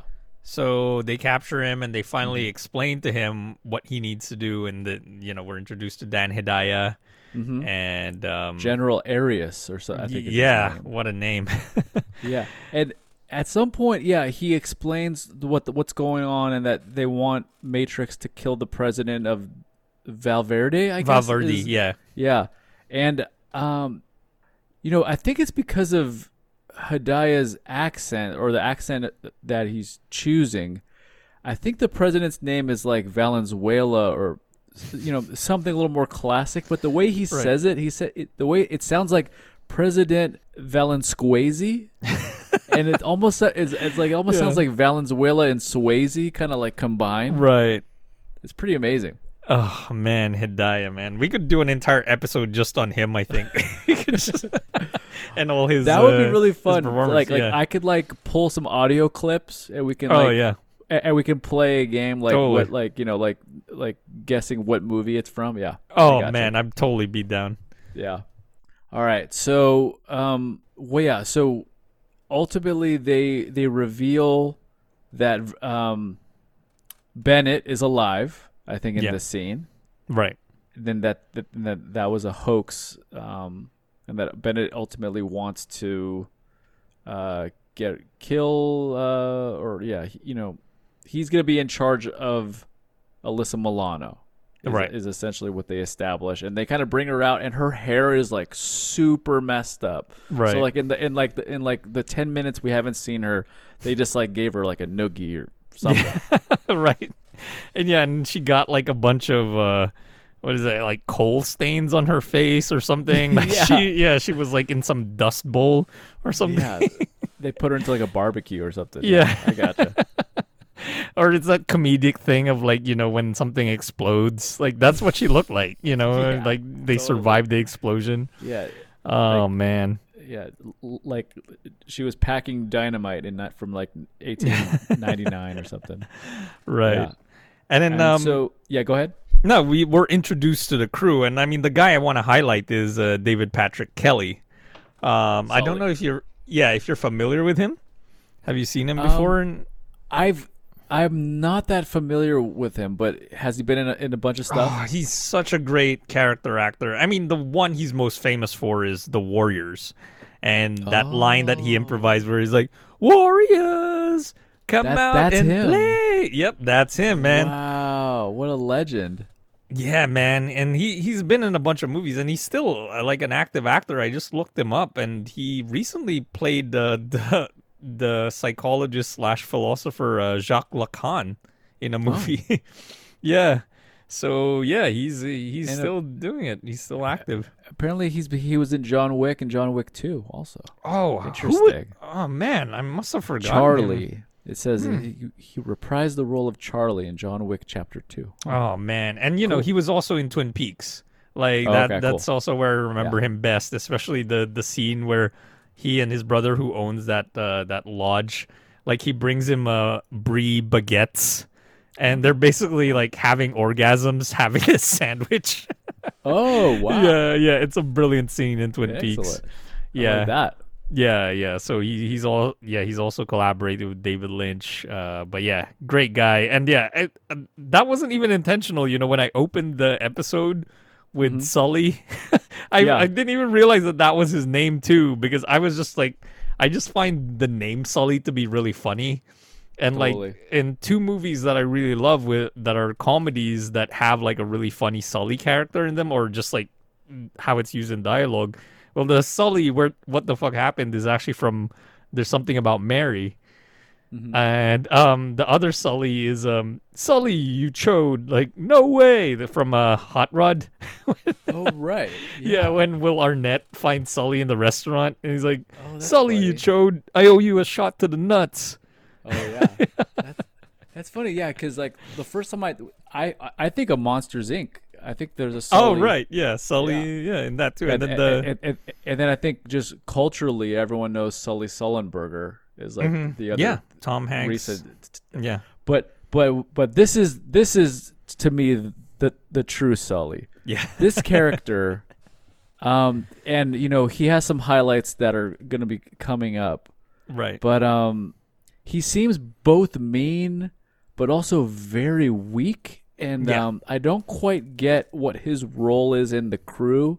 It's like it's kind Yeah, of a he's out of ragtag place. crew. Yeah, because everybody else seems like you would believe that they're like ex-Marines or ex-military or Secret Service, ex-CIA, something like that. Like they have that kind of background, but Yeah, yeah, he just doesn't belong. He really sticks out. yeah. He's supposed to I guess you're supposed to believe he's like the quick talker or like the charmer of the group, Right. but he's actually the least charming of of everybody. Yeah, Um, and yeah, I yeah. mean, he just has that energy that like I would compare to like Crispin Glover. It's just like Yeah. he's just weird. There's something about him He's that's just so off weird. kilter. Yeah, he's just so off kilter. Yeah. But that's it. Like that's what he brings to every performance in every movie or TV show that he's in. Yeah, love it. Yeah. Um, all right, and so yeah, it's in this scene and in the next scene where we kind of get that what the main thrust of the movie is, and that is Arnold is supposed to be on a long flight, 10 to 11, 11 hour hours. flight, yeah, and it's on this flight that I guess he's being babysit by two thugs. And It's one thug. So one of them is Sully. Oh, right. Yeah, Sully basically is just seeing them off at the airport, making sure that they Oh, leave. right, okay. But then he's with this guy. I think his name was Jackson. Yeah, it was just like one name. He only had like a single. Most of them did. They were just referring to each other as one name. But this Right. big black guy, bigger than Arnie. Like he was taller, and yeah, this was it. Like the airplane scene. Oh my god, that's Yeah. really where I just went over the edge. Like Okay. the double whammy of basically the first the catchphrase, the first one, which is any carry on, just him. Yeah, so good. Wait, but before we get there, like while they're in the terminal, I think, or I guess right when Bennett and them are dropping them off at the airport is Yeah. where we actually get. There's a scene where Bennett's about to leave, and Arnold runs up to the car and says, "I'll be back, Bennett." Oh man, I missed that. I Yeah, and completely it's missed kind of that. like, oh, this is the first callback to of course Terminator. I'll be back, Wow. and by this time, it's that phrase is just a full on phenomenon, Right. and so they must have put that in as a reference to Terminator, Man. and it's just kind of like, I don't know, it's just kind of a cool little moment for that. It's like we're aware, although we're making a separate movie, that has its own world. We're aware that Arnold's a star, and so we're Right. gonna put this little, tagline in, which is kind of a ballsy move, I think. Right. Yeah, it's almost like there is a Schwarzenegger or an Arnie cinematic universe. They're Right. all connected. Yeah, it's starting, and it's Yeah. like, yeah, and so yeah, to have it in this very next film, like in '85, is cool. Right. And then the other part that I thought was kind of interesting is that Bennett said he's doing this only for $100,000. Like, that doesn't seem like that much Right. money, and Even in the 80s. yeah, exactly. Like Yeah. they basically offered him 1 year's salary to Right. to like go to all this, Yeah. I don't know. That's Do pretty all this funny. grunt work, man. But I guess no, what he says, oh, I remember it now. The line that he says is that they offered him that money, but he was like, "No, but I just said I'll do it for free Yeah. because I want to kill you." He's doing it for the satisfaction. God. What a weirdo. Yeah. This movie is full of very weird Yeah. people. It's yeah. Yeah, I Awesome. mean, I think that's really why it stands out. It's just not just like a straightforward action movie. There's all these like little quirks from the casting to the lines of dialogue, and who knows whether the humor was intentional or not, but it's there. And it lands. That's the amazing thing. So, yeah, he gets on the airplane with Jackson. And Jackson's supposed to be like watching him, and I mean even the part where he says and just him with the carry-on luggage. I mean I'm not doing it justice. When you see Arnie's line delivery is just, man, it's so good. Yeah. And then when he asks for the pillow and the blanket, Yeah. oh Yeah. my god, it's just even that. It's like that doesn't raise alarm bells for the guy. It's like you ask for a blanket, like you can hide your hands, you can, Yeah. and then yeah, he does this move where he basically like slams him and then breaks his neck, and then nobody notices in the plane. Right. Classic. Yeah, and then he tucks him in and puts the pillow behind his Hat on head. him, yeah. Yeah, the hat. Oh my god, yes, I missed that little detail. The hat. And then the great line, the great catchphrase there, or the one-liner where he tells the flight attendant, "Do me a favor, please don't disturb my friend. He's dead tired." Yeah. So good. Oh, So man. perfect. Yeah, And it's just what this movie hit on, and this might be the first movie that started this, is just giving Arnold these little phrases, these quick sentences, and letting his natural charm kind of win out. There's a lot of laugh lines in Right. this movie, whereas, yeah, and again, just going back to just the canon of Arnold, is this the first that's like actually leaning into his comedic charm, yeah, because I mean, even just the amount of dialogue that he gets in this, I don't think he had that before. Because I mean, Right. I still remember his earliest movie appearance, where he just had like almost just like a one scene role, and it's in a great movie. It's in The Long Goodbye by Robert Altman. he shows up towards the end of the movie, and he doesn't say a word. Mm. And then obviously in Terminator, he barely says anything either, other than the line you mentioned, "I'll be back." But yeah, he barely says anything. So this is the first movie I feel like that he actually gets to flex a Yeah. little bit and Pretty have some cool. character and say stuff and be really funny. Like he Yeah. has that comedic talent. Yeah, it works. Like all those little jokes, things that they added in, it Yeah. really works. And it only can kind of work from him cuz he has the charm and the and you also kind of believe that he can break someone's neck Right. quickly, you Yeah. know?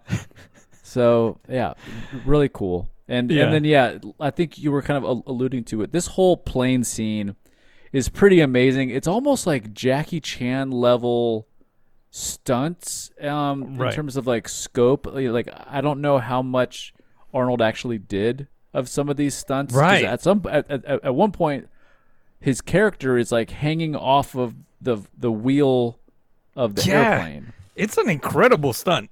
Yeah. It's just, and then the thing was his choice to like when to drop off. Like Yeah. he waited for the plane to actually begin to ascend before instead of him just like it's an action movie, so you'd think, oh, he can just jump off and then roll, like do a little Right. barrel roll, and then he'll be fine, like barely a Yeah. scratch. But he waited for the plane to basically fly over like a little marsh, and then Right. and then jump That off. was Yeah. kind of cool because like I was getting antsy and worried in the moment. Like, Right. why isn't he jumping? And then once you kind of see the marsh, it's like, oh, okay, I gotcha. Yeah, he waited. But then yeah, but he the plane must be going, God, a couple hundred miles an hour at that point. Oh, Like how yeah. like how fast how Right. fast does a plane go? Like once 500 initially miles taken yeah. off. Yeah, it has to go really fast to be able to Yeah. lift off. So So Yeah. but once yeah, again, that's it's an it's incredible just like stunt.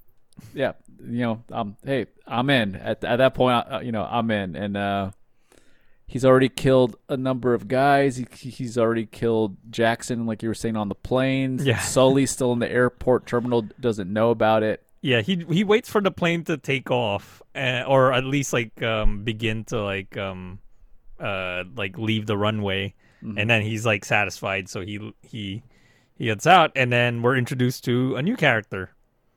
That's right. We're introduced to Cindy, Yes. played by I think this was an actress that had a pretty good run, and she might even still be acting. Ray Dawn Chong. Yep. Is that right? Who's Tommy Chong's daughter. Is that right? Yeah. Okay. And she's so cute in this. Yeah, very, very cute, very charming. Yeah. Another character who it's like I don't know her motivation. I don't understand the choices she's Yeah, making. yeah. We'll get to those. We'll get there. Yeah, to those points because it's just like yeah. Yeah. Well, yeah. So Sully starts to basically harass her. Yeah. So from 1980s perspective, I do wonder what was that. Like was what he was portrayed as doing, just kind of flirting and kind of being aggressive or a jerk? Yeah. Because definitely through 2022 lens, it's like, oh, this is way over the Right. line. You know what I mean? Yeah. For sure. Yeah, he's like very insistent and he follows her to the parking lot to her Stalks car. her, yeah. Yeah. And well, remind me, Steve, what happens? Like how does she like kind of fend him off?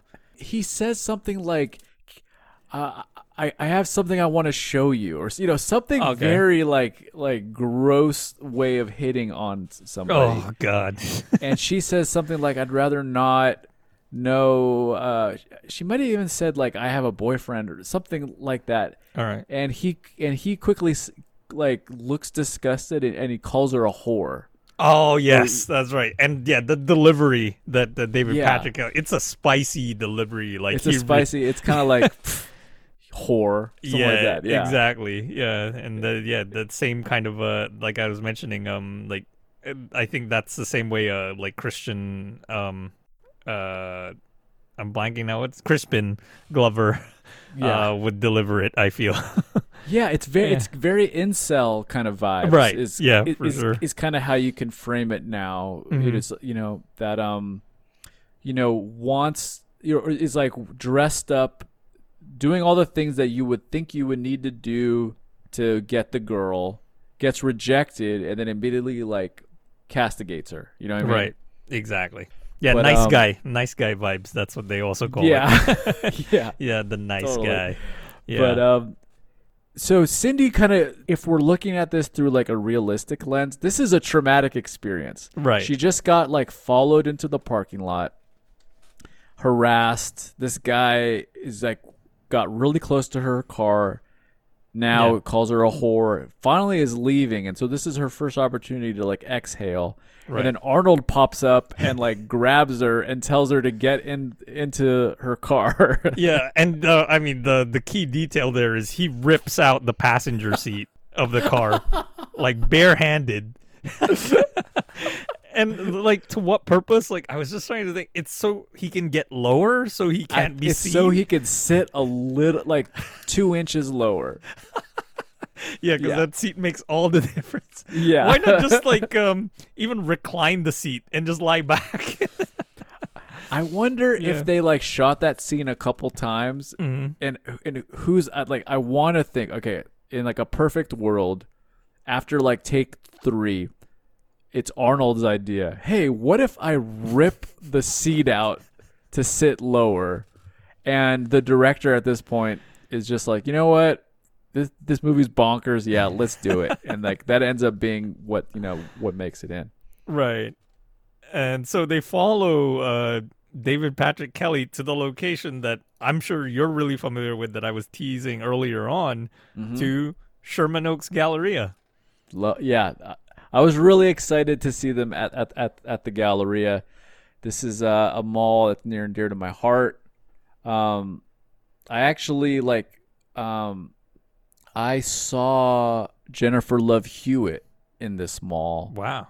and I had a similar Sully moment with my friend Trent. So like we were like maybe like 18, and we're walking in the mall and we see her, and we're so nervous. So this is like, so this has got to be like 90.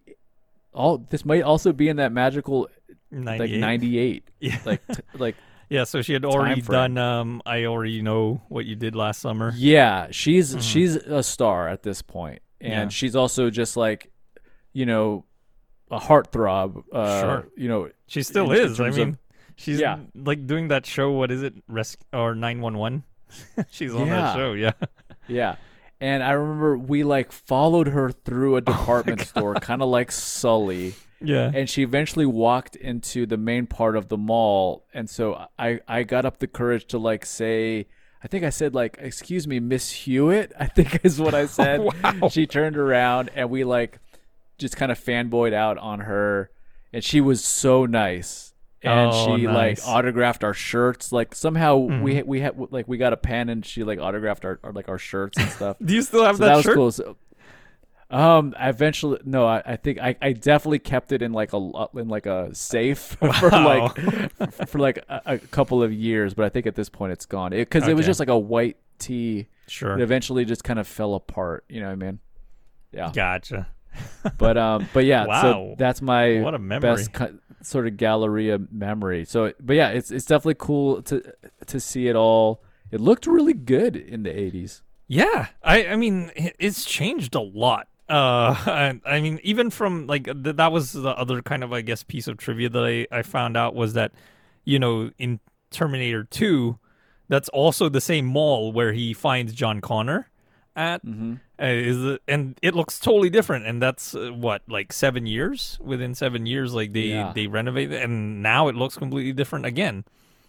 Yeah. Yeah. It's, And it's way different. Yeah, I feel like this was something that they added specifically for the movie because it involves like a stunt relating to it, like these beautiful like kind of balloons, like really long, Yeah. like tubes.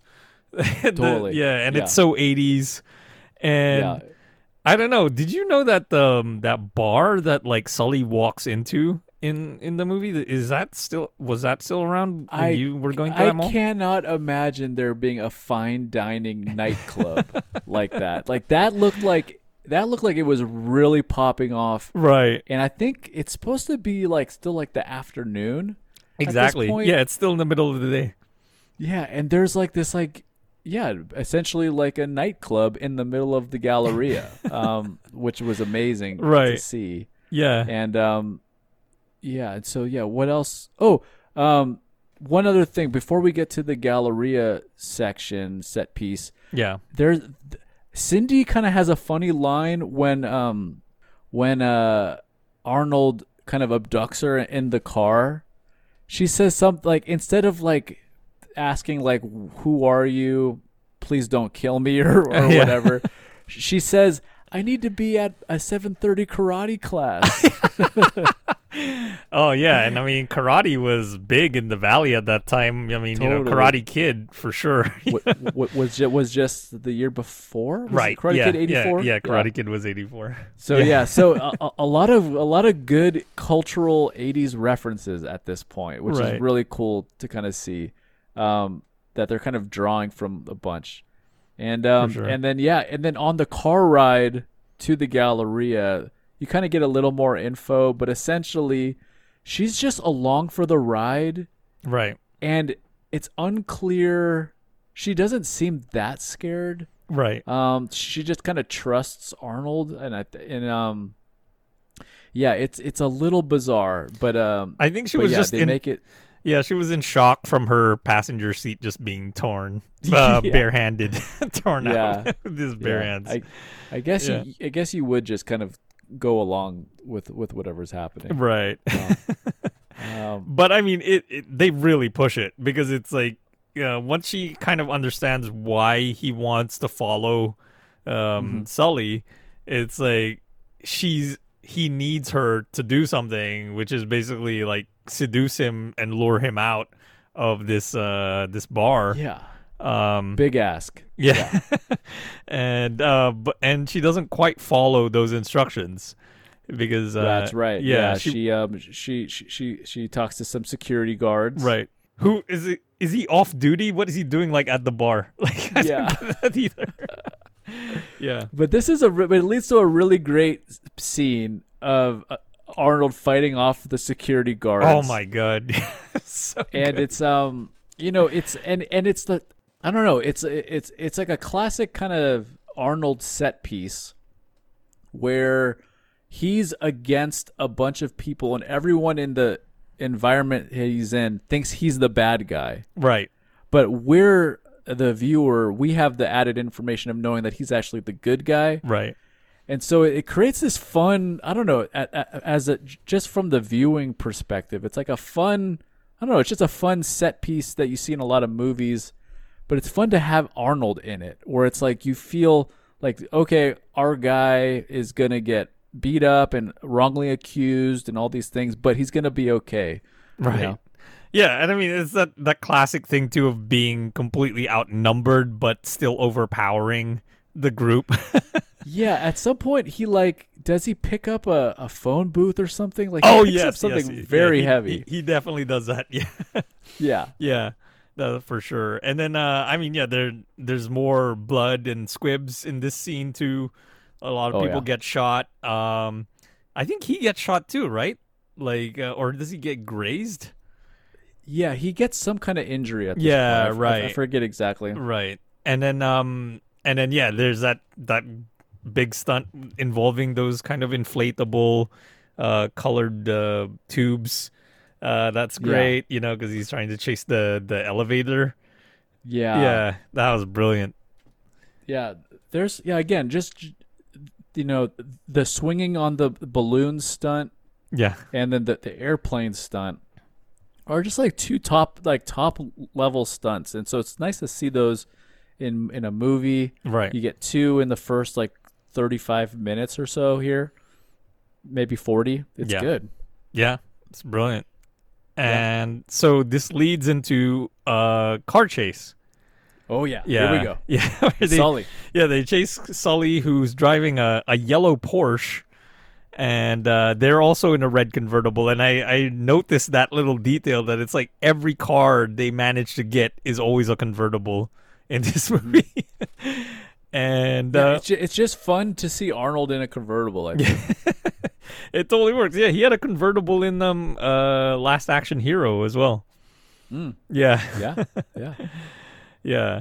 And so I think in Twins, I feel like I've seen a shot of him in Twins in a convertible too. Oh, okay. Talking about movies where I don't know whether I've seen it or not, and maybe I will if I remember or I like watch a little bit. Twins, I don't remember. Like I confuse it with Junior for some reason. So, yeah, they have a similar like color palette. Yeah, kind of. Mm-hmm. Yeah, yeah, I got you. Yeah. Maybe I need to fill that Arnie that hole again. Yeah, and watch Twins. But yeah, so where do they race through? Is it like Mulholland Drive or something? But it's these windy roads. Yeah, maybe in the Hollywood Hills. Yeah, it looks like similar, like almost like to like Griffith Observatory or something. Right. Like yeah, it's like those. It's like the similar roads that you might see James Dean ride through or something. Right. You know, it's like very classic tunnels and the whole deal. Right. And yeah, I thought the car chase was really well done. And yeah, it culminates with him crashing into a pole at like 30 miles an hour. And then the just I guess the whole like incredulous part of it is that she was more like kind of upset about the passenger seat being torn out than him totaling the car. Totally. Yeah. Yeah, and like they crash and he immediately checks on her and they're fine. Like it's just anyone who's ever been in a car crash just knows how much that really can fuck you up. Right. And so it's just yeah. It's just so funny how they can just gloss past it. It's no amazing. passenger seat, no seat belt. Yeah. She doesn't like that crash doesn't send her flying into the air. Totally. And then we forgot because there's a callback to a line. We forgot to mention it early on. And it's one of the best lines in the movie where he basically tells Sully, "You know what, Sully? I'm going to kill you last." That's right. Yeah. You're such a funny guy. Yeah. I'm going to kill you Yeah, last. that's and it. Like, but it's also like if Sully didn't actually ever say anything funny. No, he's just a funny guy. Like he's a weird guy. Like that's he's just weird. Yeah. But yeah, so there's a callback to that line because he basically dangles Sully off of the cliff with one hand. And he even says one hand holding him. His left hand. We have to note that because he says that's his weaker hand. Oh, cool. And then he's like, "You know what, Sully? You remember when I said that I would kill you last? I lied." Yeah. And it just drops him. Oh my God. You know what's funny? I don't know if I can find it right now, but on IMDb they have a lot of good trivia. Yes. On this film, and like I urge, it's honestly like pages and pages of trivia. But one of the things that I thought I read is that in shooting this scene, the director asked Arnold if he could hold Sully without like a crane, like just like without any help, and Arnold was essentially like, "Are you out of your mind?" Like the director for a second thought he actually could. Yeah, because of his strength. It's like, man, wow. But yeah, we would have lost the gift in David Patrick Kelly, and then he would have never been in Twin Peaks. So funny. Oh man. But yeah, great character death. I mean, I even though I was sad to see him go, Sully was a great character. Yeah. Great moment though. Yeah, for sure. All right, so after the Sully death, is that when we get to the the motel? Right. And they take Sully's car, by the way, and Arnold has another one-liner where he's like, "Well, now we got a new one." Yeah. Yeah. Oh, and he has to like flip the car over. Yes. He does the superhero thing. Yeah. He flips the car. Oh man. I think I mentioned this previously to you that I watched like car accident videos on Mm-hmm. YouTube. And Sure. that is one of the things that people believe. Like if a car is like on its side or upside down, they still think that it can be flipped over. And it's like, no, that only happens in the movies. Yeah. Yeah, like I think there was one video where I saw where the guy even told the person who was trying to push their car, it's like you're not gonna Avengers that shit. Like that's Wow. what he told him. Totally. Yeah. Yep. But yeah, he flips it over and is like, now we got a new one. Yeah, he makes it look easy too. It's so fun. Yeah. Um, all right. And yeah, so they end up at the motel. Motel. Yeah. Yeah. Okay. Oh, and And this has some. This is a scene that has some pretty funny moments. right. So at some point in the last 5 to 10 minutes of the movie, Cindy is now in. Right. She's no longer trying to like get out of things and like six security guards. She decides to start helping Matrix. Is that right? Yeah. Yeah, I think it was because he told a little bit of his backstory and he told about his daughter and I think that spoke to I won her. her over. Yeah, that she related to that, so it was like, okay, I'm in. But it's still like, at that point, she could have left. Yeah, Sure. she didn't have to stay, and that's also just like weird that they're going to this motel. And talking about trivia, I heard that there was initially like they tried to do a scene that was like a love scene between them, but apparently it didn't work. Right. Yeah. So they just didn't use that scene in the movie.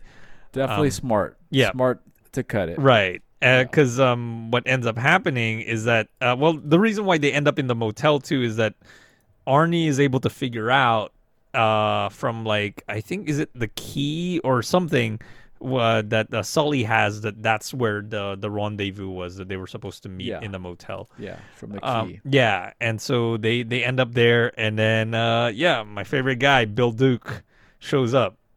Yeah. Yeah. Apparently his character name was Cook, Yeah. which is interesting. So yeah, Cook shows up, and I think Cindy first tries to like sweet talk him a little bit and Yeah, convince. and Arnie does Yeah. this thing with her where he actually like rips her blouse open Yeah. because he wants to make it look like that that she like basically hooked up with Sully. Sully. Yeah. Yeah. To kind of So bide the funny. time. Yeah, with Cook.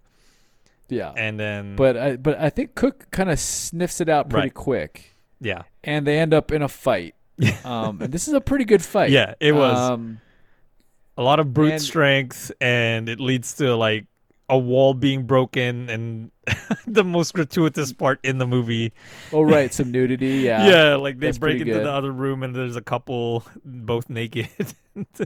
Now, at some point, is it in this scene or the next scene when?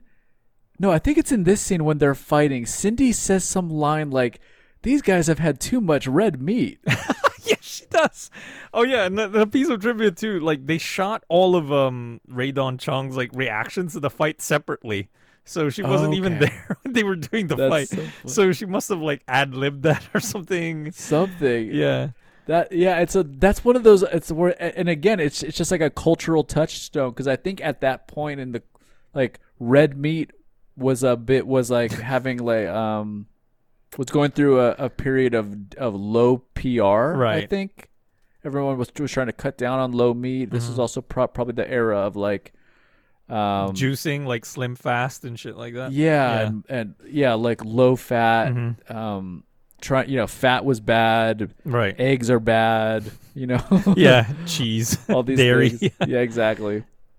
So yeah, it's interesting. Yeah, apparently so I guess them fighting and being angry was because of too much red meat. Interesting.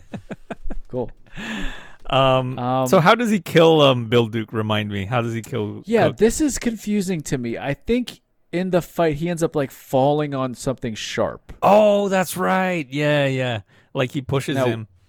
He pushes him into something, and Yeah. I think it's somewhat gross. I kind of I don't know.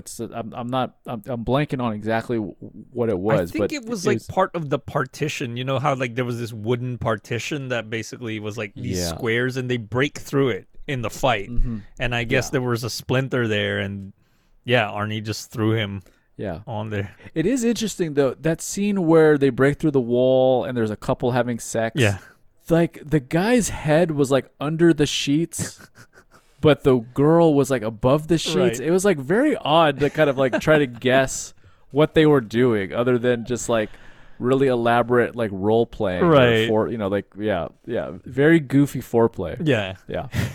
Um. All right. So we're through that, and then I think they end up getting into Bill Duke's car at this point. yeah. Which A is lot of also car switching. also a convertible. And it's like a Yeah, classic, like it's one of those cars that's like super long with like the totally. tails in the back. It's Hmm. a nice car. Yeah. And so I think this is where they end up going to the supply store. Yes.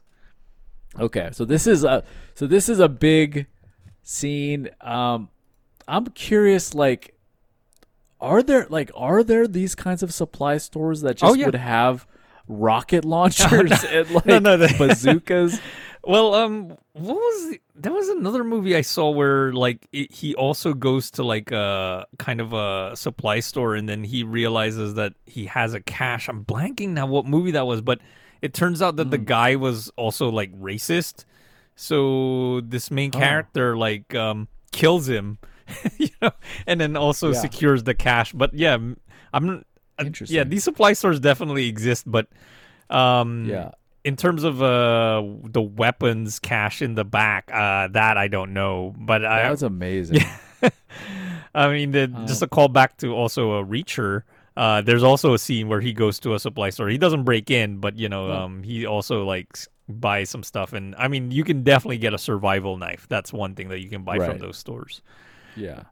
I do like these kinds of scenes in general where like people are loading up. Hmm. Like I remember the movie Phantasm had a really good scene where the characters are in preparing for the final fight with the horror boss. They go to like a supply store and they're getting all kinds of things, and I think they're duct taping shotguns Oh yeah, together I and love moments like that. They're sawing off the the yeah. edge. Yeah, like I haven't seen Phantasm, but yeah, those kind of montages also get to me. Yeah. Yeah, Just low just getting ready, and yeah. this has just a classic one, and it Hmm. feels good like to see to see Arnold doing it. It's because you feel like, okay, he knows what he's Right. gathering. He ends up giving, I think, Cindy a lot of this stuff. Yeah, they're loading it in the back of the car of the convertible. Okay, Yeah. right. So does she get away? So she must get away from the cops, because ultimately the cops come and Right. arrest Arnold. Oh, Yeah. and I guess we kind of glossed over that the way they get in. He He like drives a bulldozer like straight through the doors, and yeah. the windows. Yeah, that's how he breaks it. And that's also how he gets caught because that Yeah, trips the the alarm. alarms. Yeah, and then the cops show up. Now, if you're no, so he's John Matrix. He's like top tier special ops. This has got to be a writing mishap to Mhm. like not have him be able to just like easily break in and like Right. not set off like an alarm. But Yeah. I think to see Arnold on any kind of off road equipment is pretty cool. Right. Yeah. Yeah. And I mean, it sets up another great set piece, almost like a car chase, where basically uh, Cindy follows the truck with this like huge like arsenal in the back seat. And she like yeah, I guess Arnie explains to her too when he's like loading up that yeah, that because she doesn't know what it is. Hmm. He's like, that's a rocket launcher. and then, Yeah. and then this is just like classic 80s type of deal. Like, of course, it's happening at night. Like the streets are completely wet, which like for No, yeah, yeah, practical purposes, it never rains in LA, but you always have these like wet streets at wet night. streets. And I mean, the reason why they do that is they actually have like crew members, like PAs and stuff, like splash buckets of water onto the street Mm. because it Mm. makes the light like reflect better, so you Right. see more Okay. at Oh, night. interesting. Yeah, that's the purpose of Yeah. it. But it's just like it's a staple. Like every time I see it now, I can't get that out of my head when I see it in a movie Totally. or a TV show because you never see wet streets in LA. Well, and you also like rarely see empty streets Oh like yeah, this. Like yeah, they're going down a there- boulevard. there's nobody somewhere. out. Yeah, exactly. No Yeah, it cars. looks like yeah, it could be like Olympic or something. Right. Like it looks like like just a main thoroughfare. Right. And so I think Cindy fires one rocket. It goes behind her. Like, does the first one go behind her? Yeah. She because she doesn't know which way is the front. Which way to? Yeah. And then Yeah. she fires it backwards, and then there's this comical explosion, and then she figures it out, and then she hits the Yeah. truck, and then I mean she aims it like right at the back of the truck where John Matrix is. Yeah. He comes out completely unscathed. He's fine. Yeah, and this is where it's like it's almost like into Fast and the Furious territory Right. in terms of like being able to like shoot a rocket into a car, kill the people you want it to kill, but not your star. Right. You know what I mean? And then yeah, of course that line, she gets a one-liner too, when he asks her like how did you do that? And she's like I read the instruction manual. Totally. Yeah. That was so good. That one was really surprising. Yeah. I like that one a lot. So yeah, a lot of possible commentary on they were very cavalier, having no issues really in attacking the police. Right. And that's a theme that you're going to see carried throughout the culture, in terms of from gangster rap Right. into the Rodney King stuff. Well, even So like it's kinda Terminator. laying Yeah, the famous scene Yeah, in Terminator, where Terminator. he says "I'll be back." And that's like him, like basically doing a massacre in a police yeah, station. he shoots up all the cops. Yeah. And so it's just like yeah, there's a little motif there where it's again, I don't know if it's like huge in the culture to be fine with the attacks on the police, but I think in these movies it comes off well. Like it doesn't come off Right. Well, too political or anything. it also implies that they were kind of skeezy because they see Cindy, and then the cop makes like some sort of comment, and right, yeah. So it's like, oh, they kind of deserved it. Yeah, Yeah. absolutely. All right, so I think once we get through this part and they have all their gear, before they go to the island, I think they have to break into the warehouse and get some more clues, right? Oh, I've completely blanked on this part. Yeah. Yeah, so I think, and we don't have to spend a lot of time on it. Mhm. I think they just go to a warehouse near the docks. Yeah. And it's somehow in snooping around here that they figure out that there's an island, Okay. and they have to get to an island via plane. Oh yeah, and then she And- makes that comment about like because she's we didn't even mention that she's a flight attendant. That's why she was at LAX. Right. And does she have flight? I think she was. Like is she in training or something? Yeah. She's like learning how to fly. Yeah. But she's never learned to fly what is it, a boat plane or a plane boat. And she makes that comment too about it, that it's like, oh, it's not a plane, it's like a boat with wings or something like that. Yeah. Yeah. Which is pretty good. Yeah. And so these scenes are a little more like, a little more forgettable. Like at this point in the movie, you just want to get to the island. Right. And so I think they get to the plane first, and there's a shootout at the dock. there's some, kind of funny stuff where Arnold is frustrated with her, in terms of like she's like trying to like start it, and Yeah. he ends up having to like bang on a bunch of things, and then it works. I Yeah. think.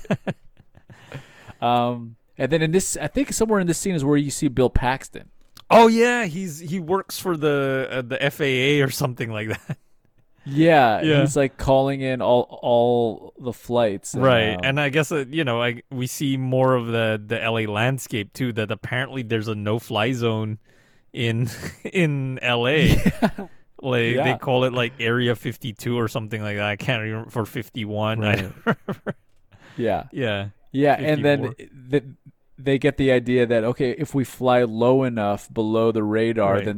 then they won't track us. And then Bill Paxton has the line. I think he essentially just says, "We lost him, sir." Something like Yeah, and it's like a radar that just has a blip. That's all it is. Love that.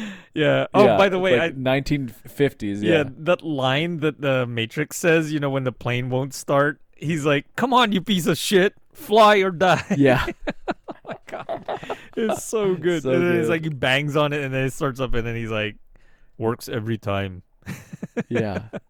AC Slater style, like Yeah. the way that AC Slater can just like bang on a locker Right. and open it. Yeah. Yeah. Love that. Oh man. All right, so I think at this point, this is when we're at the compound. Yeah. compound, and but before we get to the compound, Arnold has to strip down into a Speedo Oh yeah. For the Um, ladies, here you go. for the approach, Yeah. which is still baffling to me why he had to do that. Right. Like, why not just gear up, But yeah, obviously, I think it's just for that shot where Cindy is like looking at him, and she's kind of giving him a little bit of an eye. Right.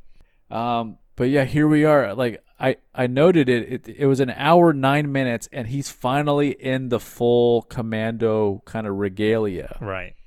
So it's kind of interesting. The movie, the poster is him in that stuff. He's got the vest on the poster. He's got a bunch of face he's paint. got a grenade on his chest, which I think is like not the right way to have a grenade. I think like the pin is clipped. Okay. I didn't. And even I think notice that's that. actually really dangerous. Okay. Oh wow.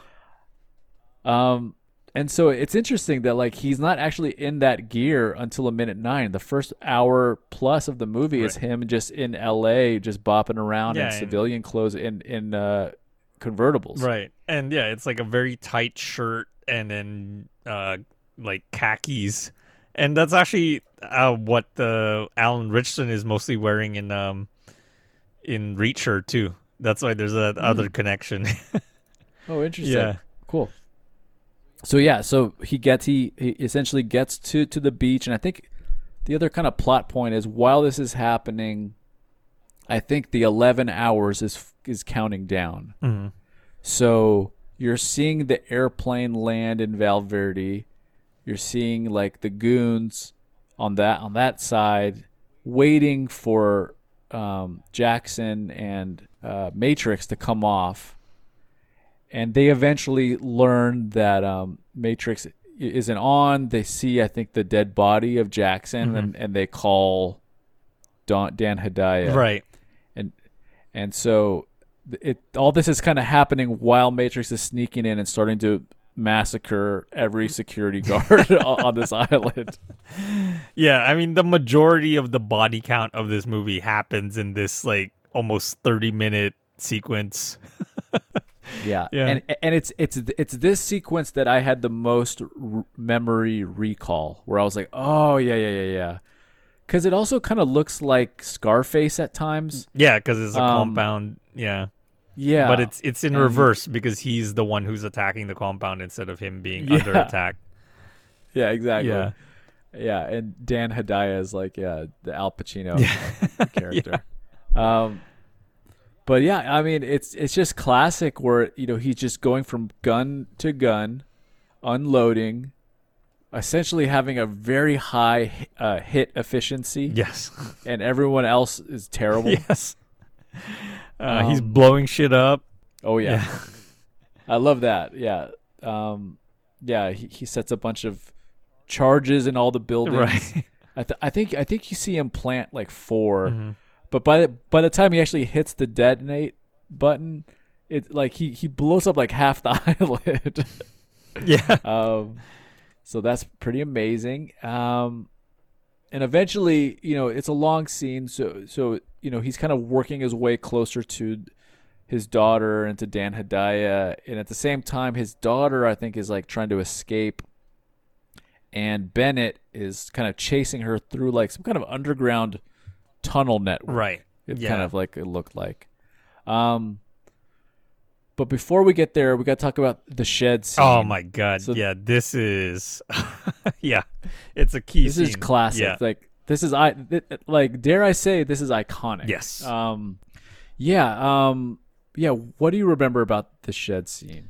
Oh man, the gore. Like yeah. it's really. It almost seems like it's more from a horror film, Yeah. than an action It does movie, kinda remind because me of he that. basically makes use of every tool. Tool. Yeah, that's Yeah. in there. Like a saw blade, a rake. What else did he use? Yeah. Yeah. He used like a pitchfork. He maybe used a machete. Right. Or like was there a shovel? I forget if it was a shovel. I don't recall a shovel. Yeah. Yeah. But But yeah. yeah, that's a good point. Kind of correlating it to a horror movie, because it does kind of feel like a slasher Right. a little bit. And we're in the middle of slasher fever. From Halloween. I think at this point by 85, we're Yeah, Friday the I think- 13th. Yeah. we're at least at Friday the 13th Part 5, if not 6. Mhm. And I think you're definitely not Nightmare on Elm Street was already out. Yeah, that came out the year before. So seeing something like this, where just people are just getting pierced and gouged, and yeah, and now does he have a classic Arnold catchphrase in this scene? I'm trying to remember if there was like oh man. because I mistakenly thought "Stick Around" was in this scene, Yeah, right. but It would make sense. I mean, or like, oh no, actually there was a phrase, but I think they cut it out.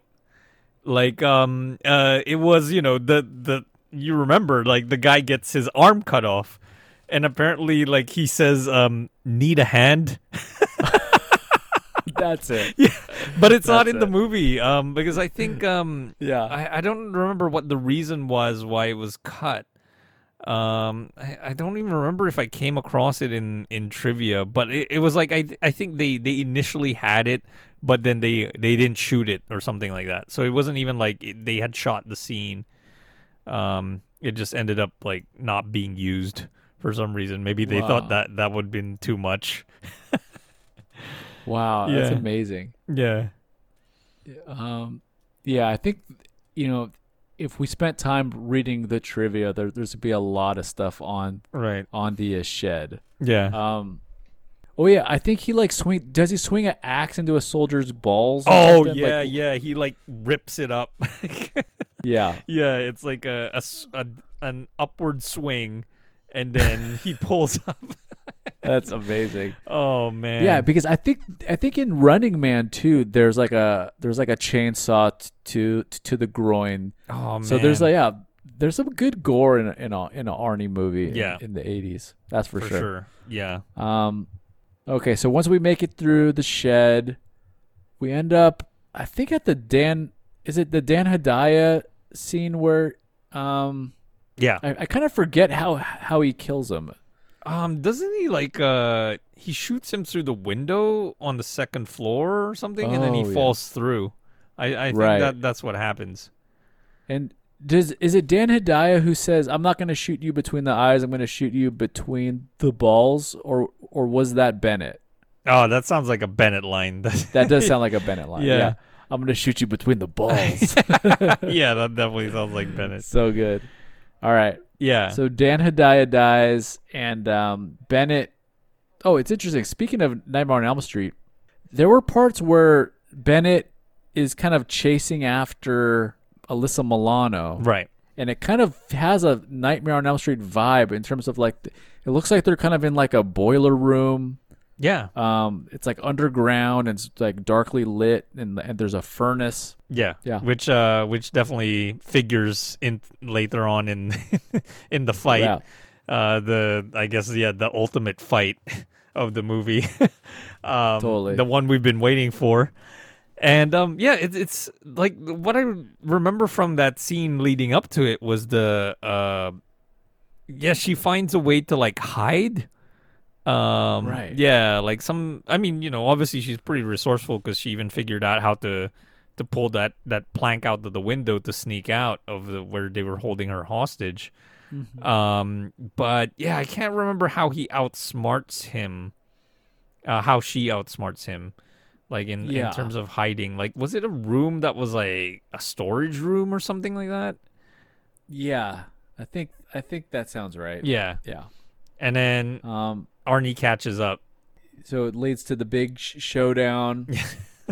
I think at this point, I forget whether Arnold has any bullets left, but they pretty quickly, if they did have guns, they ditch them and they fight mano a mano. Of course. Yeah, it's pretty fun little scrap. You know, they're kind of going back and forth, and they're kind of, I think that they moved through like multiple levels of the compound. Right. And then there's that classic scene where they're kind of up against the furnace. Yeah. And they're kind of like pushing each other back and forth. And yeah, one of the trivia pieces that I read that I thought was really funny. So there's a scene where they're both kind of like holding each other by the throat. Yeah. And at one point, I think Arnold's back is against the furnace. Yeah, yeah. And then at some point, they like switch. Right. And you can hear someone say switch.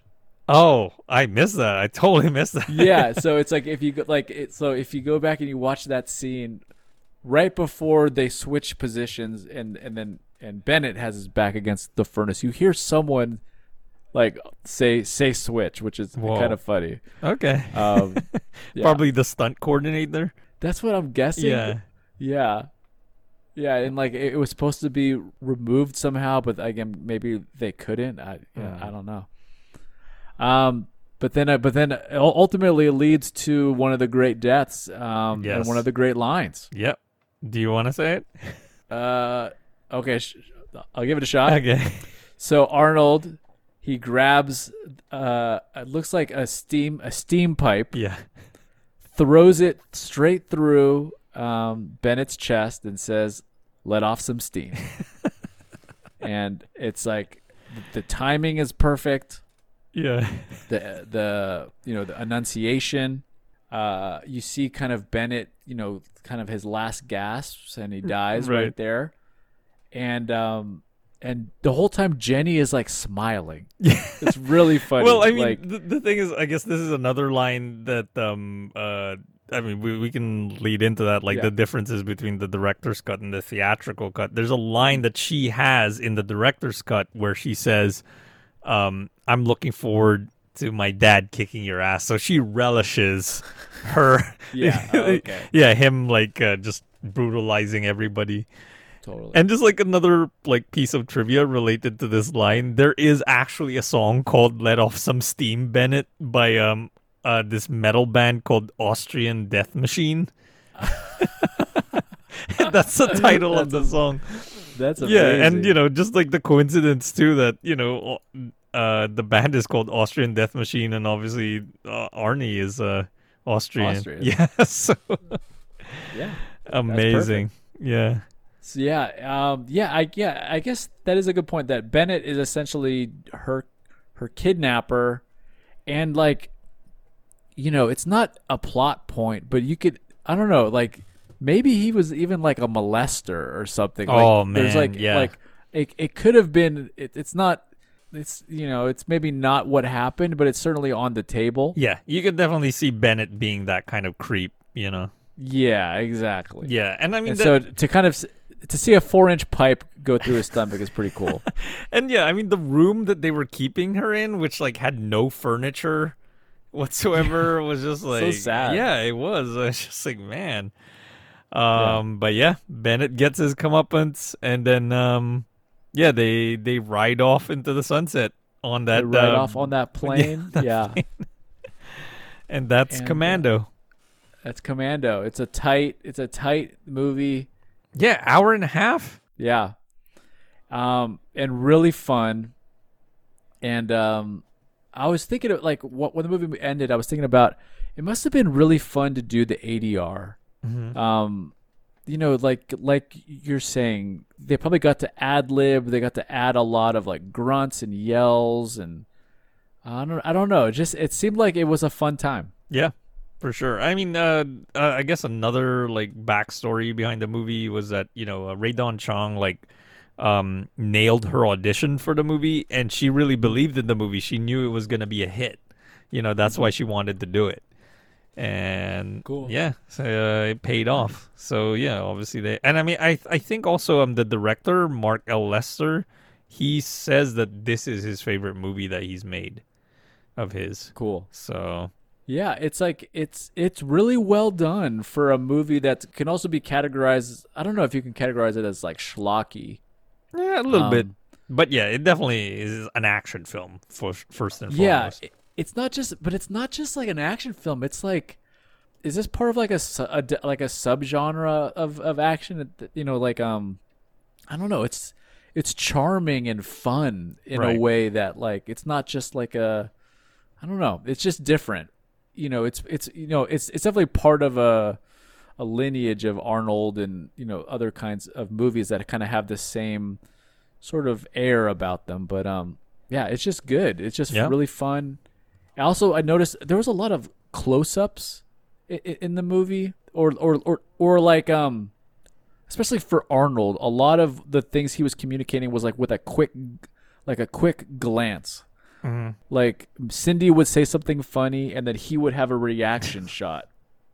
Yeah. And it was like there's something about that, about seeing Arnold do that just always kind of works, especially at this Right. time. Yeah. Yeah. He knows how to do a slow burn, for sure. Yeah, exactly. Yeah. Really good. I'm just kind of going through my notes here to Sure. see. Oh yeah, I have kind of one more trivia thing that I thought was funny. So when they get to the Valverde airport, and the goons are kind of like waiting and looking at who's coming off of the airplane. Yeah. In the back, it's supposed to say Aeropuerto Valverde, Hmm. but it's misspelled. It says Aero Puetro instead of Okay. RTO. Oh Yeah. wow. Well, you know what that airport was, right? Did you recognize it? Was that Burbank? Yes, it was. Yeah. It's totally Burbank Airport. That's Oh so my funny. god. Yeah. Aeropuerto Yeah, and they did Valverde. this like they made it more Hispanic. Yeah, they made That's it so like look like funny. the people sells goods on outside on the the driveway where you drive past to pick people up. Yeah. It's like, but it's Yeah. totally Burbank Airport. Oh so my good. god. Yeah. Um, yeah, I think that's kind of all I got. I thought that the boiler scenes also kind of reminded me of what you would see later in Terminator 2. Sure. Yeah, yeah. I mean the finale. So it's like there's a lot of stuff in this movie that I think gets teased out more. Like I almost wonder if a movie like Predator, if that movie gets made and Arnold is leading it because of they saw Commando and saw how cool he looked in the Commando gear, and we're like, well, let's make a movie that's all that. Yeah, that makes sense. And yeah, it's just strange. You bring up Predator, and we wonder like why this one doesn't have that reputation, or like Terminator. And I think one of the big things that it has to do with is because the director is not on that same level as Walter Hill or John McTiernan or even William Friedkin, who I feel like those three guys like pretty much dominated like action cinema in the 80s, particularly the first two guys. But yeah, like that was really it, because they also came from, I guess, this lineage of like they're very cine literate. They've watched like art films, and you can tell like if you even just like watch the Die Hard commentary with John McTiernan, Mhm. like he knows like his art films. You know, Mhm. and that's what he draws inspiration from. Whereas Mark L. Lester is really more like kind of a journeyman type of director. I mean, the only other movie of his that I've seen is actually Class of 1999, which is the sequel to Class of 1984. Oh, So I've never seen Class of 1984, but I've seen Class of 1999. But I enjoyed that movie too. You know, right. yeah. So yeah, I think he's a competent director. He also made Firestarter, which has been remade recently. Like they just Oh, actually I didn't came know out that. with a remake. Yeah, but the original had Drew Barrymore in it. But yeah, I think that's part of the reason why this one has kind of been forgotten in a way. And hopefully, yeah, Yeah. there is a more of an appreciation for it. Yeah, and like it doesn't have like a supernatural or a sci-fi kind of added twist, Right. It's whereas all those have just a little more maybe of a unique story. Right, yeah, like Total Recall as well. You can throw that in as another one of Arnie's movies. Yeah, that's true. Yeah. Yeah, even The Running Man, I feel like Right. that's like one of my favorite Arnold movies, and I feel like yeah, it doesn't have the same reputation, but I think if I rewatched there's probably something off in like the writing or like the Right. characters or something. Yeah, I mean that's another movie that I don't remember how like it ends. Like I mean I remember seeing Yeah. like the opening and then that's it. That's all I have with that movie. Like I Yeah. yeah, I need to rewatch that one too. Yeah, I think it kind of ends the way you think it would end. Okay. It's like, so yeah. But I definitely remember watching The Running Man and thinking like once you get to the game show and you kind of get what the movie is going to be, Yeah. being really excited by it, being like, Yeah. "Oh, okay, this is what it's going to be." Right. Um but then yeah, just like the wrap up isn't great. And I Okay. think the characters like I think his friends who are helping him like aren't that helpful or like it's a it's one of those things where it's like you have to have friends but the plot doesn't quite make sense or like their motivations don't make sense. Right. Yeah. For sure. But in Commando that's the other thing that kind of works about it. It's a small cast. Yeah. For sure. But a solid cast. Like everybody Yeah. is great in it. Everybody's good. Even with Dan Even Hedaya. Sully. Well, no, I love Sully, yeah. But Dan Hedaya's weird accent, like it's like yeah, it's just a solid cast through and through. Yeah, it's good. Yeah. So yeah, is there a favorite kind of moment? Like, do you have like a favorite kill or a favorite scene in the movie? I mean, that, like, obviously, it's the airplane scene. That's really the one with the two Yeah. one-liners. I mean, that's like a YouTube clip that I can like replay over and over again yeah, and never get tired of it. yeah, I really like that scene. I also really like Sully's death, and but also yeah, yeah, in just rewatching it and talking about it with you, the scene where Arnold rips out the seat Yeah. is pretty amazing. Yeah. Yeah. It's amazing. So Well, cool. yeah, just a couple more things I have about the movie. Oh, I just found out too that, I was making that link with Exit Wounds. I completely forgot that Bill Duke was in Exit Wounds too. So there Oh, must wow. have been like this knowing homage to his scene in Commando because he's also in that movie. Man, And then my what a great career. right, yeah, he's still at it. He's been in a few like Steven Soderbergh movies actually. Like he was in No Sudden Move and High Flying Bird. Oh, cool. Yeah. And yeah, I just was curious what was the difference because we saw the director's cut of the movie, but I wanted to know like what was the difference between the director's cut and the theatrical cut. Mhm. And I went to moviecensorship.com, which is a great resource by the way because it actually has the timestamps of like the differences. Cool. So I'm not going to go through all of them, but I'll just say like yeah, I mentioned the Alyssa Milano line. That's only in the director's cut where she says, "I'm looking forward to my dad kicking your ass." And the other, well, yeah, the gore in the shed scene was way more brutal in the director's cut than in the theatrical. They extended Yeah. some of those parts, and then also yeah, there's just a little more like kind of exposition. Like yeah, the scene where he tells Cindy about like his wife and why he's uh, like he's trying to rescue his daughter, like that's all in the director's cut too. But all in all, it's not that huge of a difference. It's maybe like less than 2 minutes Hmm. of a difference. But I guess yeah, that is a lot in Okay. terms of like the gore stuff. Nice. um but yeah, and then another thing, like Valverde, by the way, was also used in other movies as kind of like a substitute for Nicaragua and all these Latin countries that had like a dictatorship. And there was another movie that came out later in the 80s that addressed it more directly, and it probably goes into it in more depth, and it's an amazing film, and I highly recommend it to be able to see. Is Walker by Alex Cox. I Okay. mean, actually, I'm kind of, I feel like I'm due for a rewatch of that. Maybe we can cover it in a future episode. Sure. Yeah, for sure. And then okay, my favorite IMDb trivia, Steve, and I don't know if you came Okay. across this one for the movie. Do you know how much the body count was in the movie? Oh. I don't. Okay. So they say it's 109, but guess how many of Oh. those were by Arnold Schwarzenegger? 100. God, did anybody else kill anybody? 100. Let's say 108. Close. It was 102. So yeah, That's obviously, the amazing. two soldiers got killed at the house in his Oh raid, and right. then Okay. the three ex team members that he had were also killed. But Oh right. Yeah. everybody else Beginning. was killed by Arnold. That's amazing. He Yeah, killed that over 100 people in that movie, yeah, and he walks away at the end, the hero. So good. exactly. Yeah. Well, that's And great. yeah, I guess just a couple of things to wrap it up. The other reason why I think this movie doesn't get seen enough is because it's not readily accessible in streaming. Um, Right.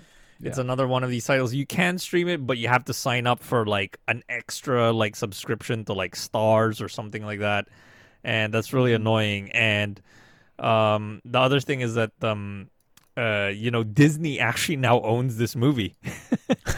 Yeah. So, Um, is there a so there's a world where it can be on like Disney Plus? well, Disney has their own streaming service that's like their adult thing where they dump things on. It's Hulu. They own Hulu. Oh, that's Yeah, right. yeah. So, but it's not on Oh. Hulu. It's not on Hulu. I don't get it because they basically acquired Fox, and they just don't know what to do with their properties. Like, I mean, I if anything, if people love like movies that were produced by Fox, actually, one piece of advice I would give them is like buy them on Blu-ray or DVD because yeah, Disney just doesn't know what to do with them. They're letting like a lot of the rights like lapse with them, and they're letting some of these titles go out of print. Like I actually recently just bought The Fly, David Cronenberg's The Fly with Jeff Goldblum, Oh yeah, and love that that one. yeah, Yeah. it's a great movie. It was like a box office hit, but like I think Disney's like just letting the DVD or the Blu-ray go out of print. Like so the prices are going up for this Blu-ray. So, so yeah, if you love Commando, get it on Blu-ray because Okay. Disney does not know what to do with it. Wow. Okay. Yeah. That's good. All right. And I guess Steve, one more thing before we go, I want to ask you, where do you rank Commando in Oh, good. Arnie The movies? the Arnold Pantheon. Okay. Yeah. I'm thinking about this. Yeah, like it's if I had to go what are my favorites? So this is just out of order. I Yeah. love Predator, Sure. Running Man. I remember really liking True Lies Yes. when it came out. And then the Terminators are really good. Yep. So the question is, it probably is better than Running Man, but I have nostalgia for Running Man is the issue. So Right. I would say it's probably at like 6. Wow. Yeah. I thought you would rate this higher. Yeah, I Yeah. thought I would too because but I think it's just again, I really like this movie. Yeah. I think it's just the 5 I named I really like also. So Sure. it's Yeah. it's no knock on it. Yeah. Yeah, actually, I You're right. I would actually also. It's just because the two Terminator movies already take up two spots. I mean, Predator, of course, is also up there, and then trying to think what else would be ahead You of know, it. there's like the kindergarten cop kind of Yeah, yeah, but movies. There's I wouldn't rank Kindergarten Cop over this. what the you named it. Recall is a Yeah, Total popular Recall. one. Yeah, I would definitely rank that above two. Oh yeah, I forgot about Paul And Herwin. people really like the Conans. Yeah, They're not my favorite, you I know. haven't seen either of them actually. Yeah, Yeah, I should watch that. But yeah, I guess True Lies is also up there for me. That's one of my favorite Arnie movies. it's Um, again, it's unique. It's like they pulled off comedy, action. right. They pulled off even like it's even romantic comedy at times. Sure. And you can only do that with like peak Arnold kind of. It's like it's very unique. But yeah, at the same time, like I don't know if it has the rewatchability of this, of something because I feel like True Lies was kind of long, Yeah. um, and you just kind of want to get to it. Yeah, Yeah, it's hard to find these days too, and I think yeah. there's some political reasons as to why. Oh sure. Yeah, Yeah, but yeah, I mean that's another movie I kind of want to revisit just to see if it still holds up because it yeah, has been a while. But yeah, I guess I I guess in my heart I feel like Commando is like up there, like it's top yeah, five. But then when you go through, it's just him just having such a rich filmography when he was at his peak that yeah. it gets pushed down because of that. Yeah, I think most people would have it above Running Man. Sure. It just so happens I just really like the Running Man. Yeah, and I But mean, yeah, I think for most people it would go probably the Terminators, yeah, Predator, Predator. Commando, and then True Lies. True Lies, yeah. And I mean, Yeah. yeah, I rewatched Last Action Hero recently, and yeah, that didn't really hold up for me. So Yeah, yeah, yeah. There's some fall off after T2, sure. or no, sorry, I guess after True Lies, where it was just like you just start to kind of realize, oh, it might be over, and it might Yeah. also be just like the way that the movies looked at some point changed. Like there's something about the '80s, the '70s into '80s, kind of there's a gauze on an action movie that just Right. looks right. Yeah. And then once things got too crisp, it got I don't know. Yeah. I mean, he had this like quadruple whammy after True Lies 2. It was like Junior, Eraser, Jingle All the Way, and then Batman and Robin. It's like how can you Right. recover from those movies, you know? Right, Batman and Robin. That's right. Yeah, where he has some catchphrases there too, like, cool body. Yeah. Oh Amazing. man. Yeah.